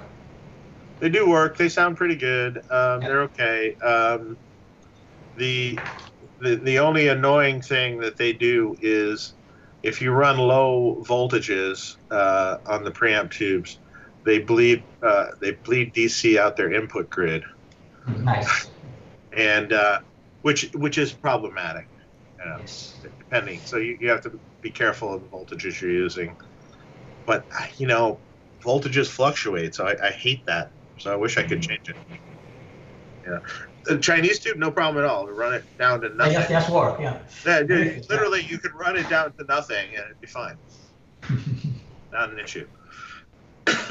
or so low that it won't do it until it's like at 50 volts or something. Yes. Yeah. Okay. There's that. Although right now the Chinese plant, from what I understand, is moving. I heard something, but every year there's a new rumor about what happens. I know, but supposedly it's moving, and there's I don't know. So we'll see. We bought a lot, so I think we'll be okay. That's good. Because then the other choices, I'd have to use all Sovtek preamp tubes, and I'm not really enthused about that either. So, okay. Santiago, Lou Sequoia wants to know, what do you think of the vintage modern amps? I like them a lot. That's an amp again that Steve Dawson did. And I would classify that amp in the amp that is really good sounding, but it's extremely easy to make it bad sounding. That amp needs to be, again, played relatively loud, because most of the compression and distortion comes from the KT66s, the output tubes, and the preamp is more like a booster for the output tubes, So it has these two gain controls, you can control the bass and the body and detail, I think it was called, and so on. And if you get there, it can sound really good, really responsive. If you boost it, you can, and yes, legato, everything, super nice, very responsive amp. But again, if you go to a shop and you do what everybody does, it's like put the gains at full, put the master at 1, it sounds really bad, with a super harsh phase splitter distortion, has this post phase splitter master volume, which at lower volumes, you hear all the crap that comes from the preamp, and the KT66s are there doing nothing. So that's where I classify that amp. But if, again, you have the right amp with the right speakers, because that amp is Greenback style speakers, the G12C, it can be a really, really good sounding amp. And in fact, Slash was using it for a while. And some more classic rock guys keep using it and certain of them. And even Paul Gilbert, for example, uses it a lot. It's still a good amp. Again, discontinued for the same reasons as we talked before, just because people see the numbers and you see how many DSLs you sell and how many vintage models you sell, and maybe it's not worth to keep making them. Right. Yeah, I think that's cool. Yeah. It's a good amp. It's a very good amp. Darren Dermody, Dave, what is the Friedman No More Tears wah built after? A wah? It's like a original wah circuit. I mean, with some added features. It has a really cool vocal sounding inductor, and then it has an output buffer that you can choose to use or not on the pedal. It has some of the mods I used to do to Crybabies on it. The little voice switch that changes the back frequency and it adds a little more gain when it's kind of in the more exaggerated mode. Like basically a really good 70s wah that was modified. How's that? Okay. Gonzalo Cordovez says, hey there guys, cheers from Chile. What does Santiago think about those new Studio Marshall series, the Plexi one and the 800? I haven't played them. To be honest, I haven't played any of them. I can imagine how they sound. Actually, they were already in the plan when I left to do a good range of low power amps. I mean, on those two models, I really cannot answer. I haven't played them, but the power amp of of that series, which is the same as is being used in the Mini Jubilee, and it was used in the Origin, on the original Origin. It's a quite nice amp. I mean, this is a 2EL34s run at relatively low voltage, like 260 volts or something. And it's kind of a sweet spot. It compresses pretty nicely, and when it distorts, it's quite nice, you know. You don't depend that much on the volume level of the speakers to compensate for the harshness of the power amp. I'm pretty sure they are quite nice. I mean, if I'm going to play them, or once I play them, my initial, let's say before I play them, I expect them to be good, if that makes any sense. Yeah. No, that makes sense. Basanta Garang says, just wondering on your thoughts, and I'm not sure if I say this properly, on Ceriatone amps, Ceriatone. Yeah. Ceriatone. Yeah. I don't know. Yeah. Have you guys played one? I've never played one. They were kits or something, huh? They were kits. They also make full amps. They also make copies of amps, including mine. You know what? The workmanship inside is quite nice. It's hand wired nicely. You know, it's hand wired turret board style amplifier. I don't know if I'm not crazy about some of the transformers they use in them, but I've heard some that are cool. It's an honest opinion. Yeah. I have zero experience with them. I mean, whatever I read in the internet, but I haven't ever seen, touched, or played one. Okay. So Marvel Harris says, has anyone asked Santiago if he understands what direction Marshall is going in? You have to ask Marshall. I mean, you know, I mean, I will be politically correct, okay? I left Marshall 3 years ago. I'm very happy of being part of Marshall. I'm very proud of the legacy of Marshall, of having at some point maybe 80% of the catalog was my design, and probably still is 60%. And once you part ways, professionally, honestly, I really don't care what Marshall are doing, because it doesn't affect me. I keep playing Marshalls.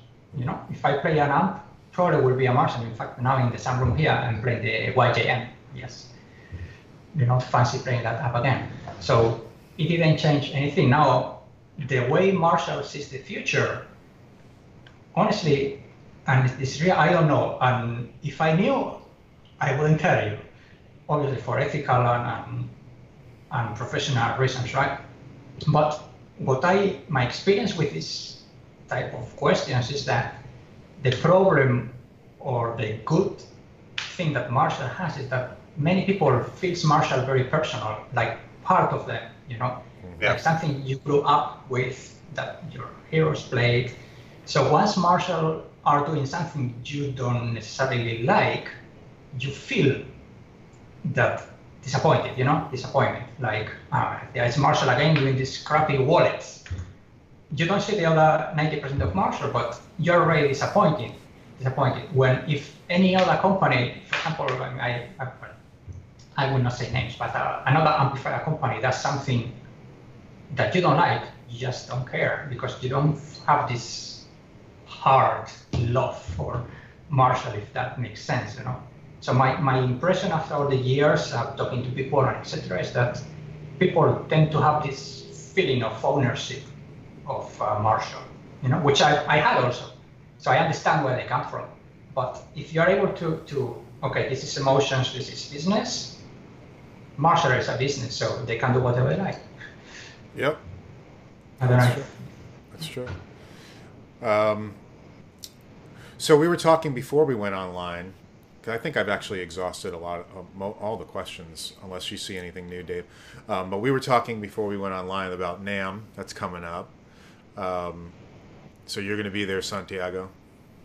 I used to go 2 or 3 days to walk around and visit, and since I go not working, I can actually enjoy the show, you know, because people, I mean, in general, again, people think that, now it's fun. You meet all these, artists, and there are so many gear that you can play and walk and meet people and so on. At the end, it's exhausting. I mean, you have to go early. You have to, usually for everyone interested in people, you have all this, especially Marshall, it's funny, bless them, but everybody comes, I have this Marshall from 1976 that had this blue cap, and I changed the blue cap for a red cap. Do you think the tone changed? And it's like, maybe not. I mean, you have all this kind of interaction, and it can get quite tiring. I'm sure David can relate to that. So I was saying I attend just for personal reasons. I mean, personally, just as a visitor, and I walk around, I meet people, and I take it easy. I can go to the hotel early and so on. So yeah. That's cool. Yeah, it's fun. Come by. We'll go to dinner this year. Yeah, come on. I'll pass by. Yeah, definitely.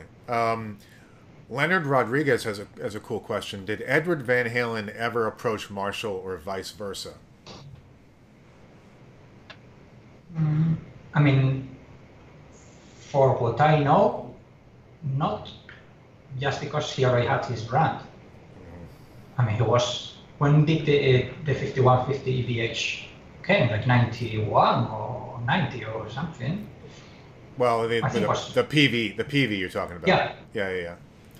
But I mean, that was, and then the Ray has his brand and so on. He was always focused on his stuff. So as far as I know, not. And even when he left PV, I don't think he talked to Marshall. I think Fender straight away take over because he was already the guitars or something. I don't know, but I mean, from my side, the answer is no. Okay. All right. I don't think I see any other questions, Dave. So I think we've covered them all. I think there was someone asked me something. Purple. Wait. Oh, there it is. Purple Ibby.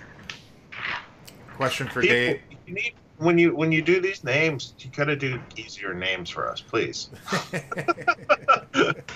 The answer. Well, they said if you have a Redboard B100 amp. Does it have instrument or line level effects loop? It's instrument level. Always has been. Always probably will be, because no one uses rack mount effects anymore. Not for a lot of years. Unless you're talking in Axe effects. Don't even make rack mount effects anymore. I guess Eventide still makes them. Yeah.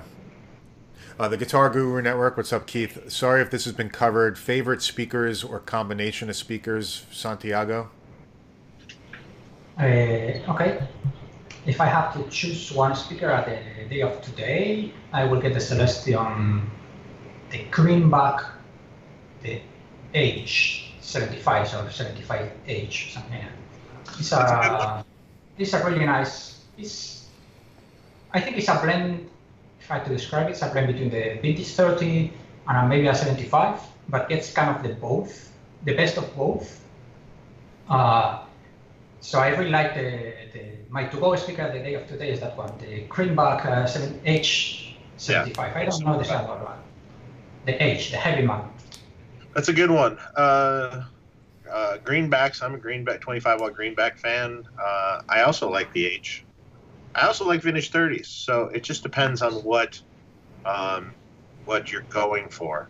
What I really like, though, is I just bought a vintage 70s Marshall cabinet with blackbacks in it, the original blackbacks in it.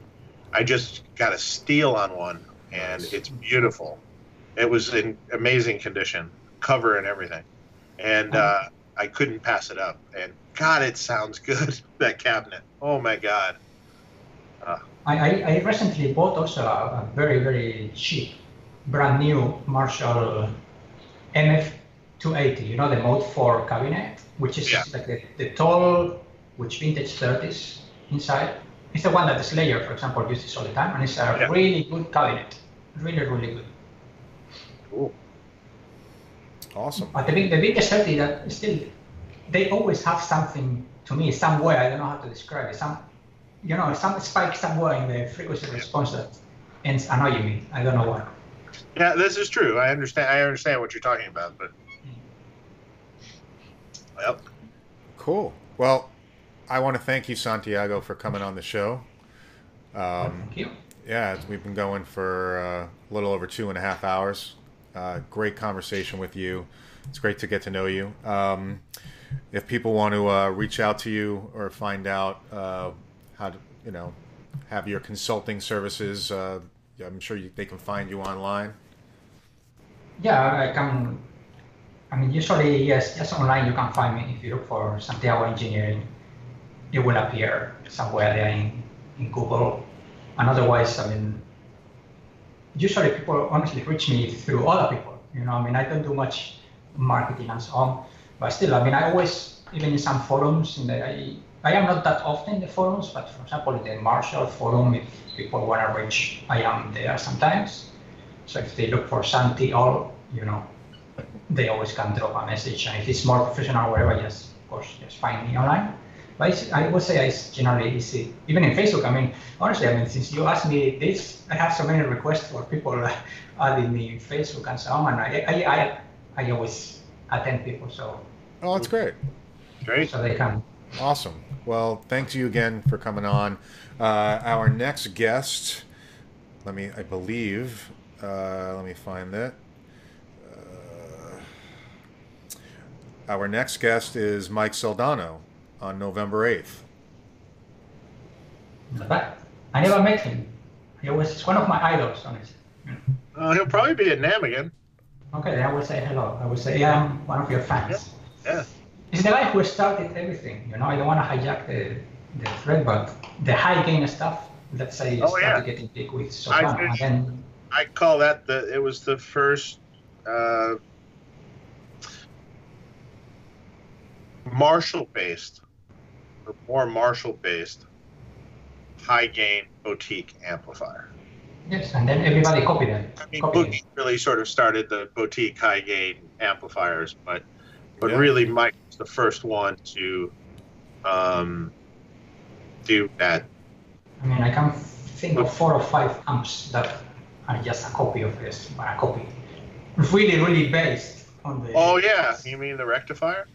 Rectifier, the 5150. The Gibson Kellner Triumph, the high gain channel is a rectifier, a SLO, and there was some trace area stuff and so on, all with the same. Yeah. You see the 39K there, and then that's it. Yeah, exactly. That's funny. Yeah, well, we'll be talking to Mike and see what he's up to and what's coming up next for Mike and Soldano brand. So that'll be great. And Santiago, hang on just as we hang up. Everybody have a great weekend. Thank you for tuning in, and we'll see you next time. All right, thanks, guys. Thank you, everybody.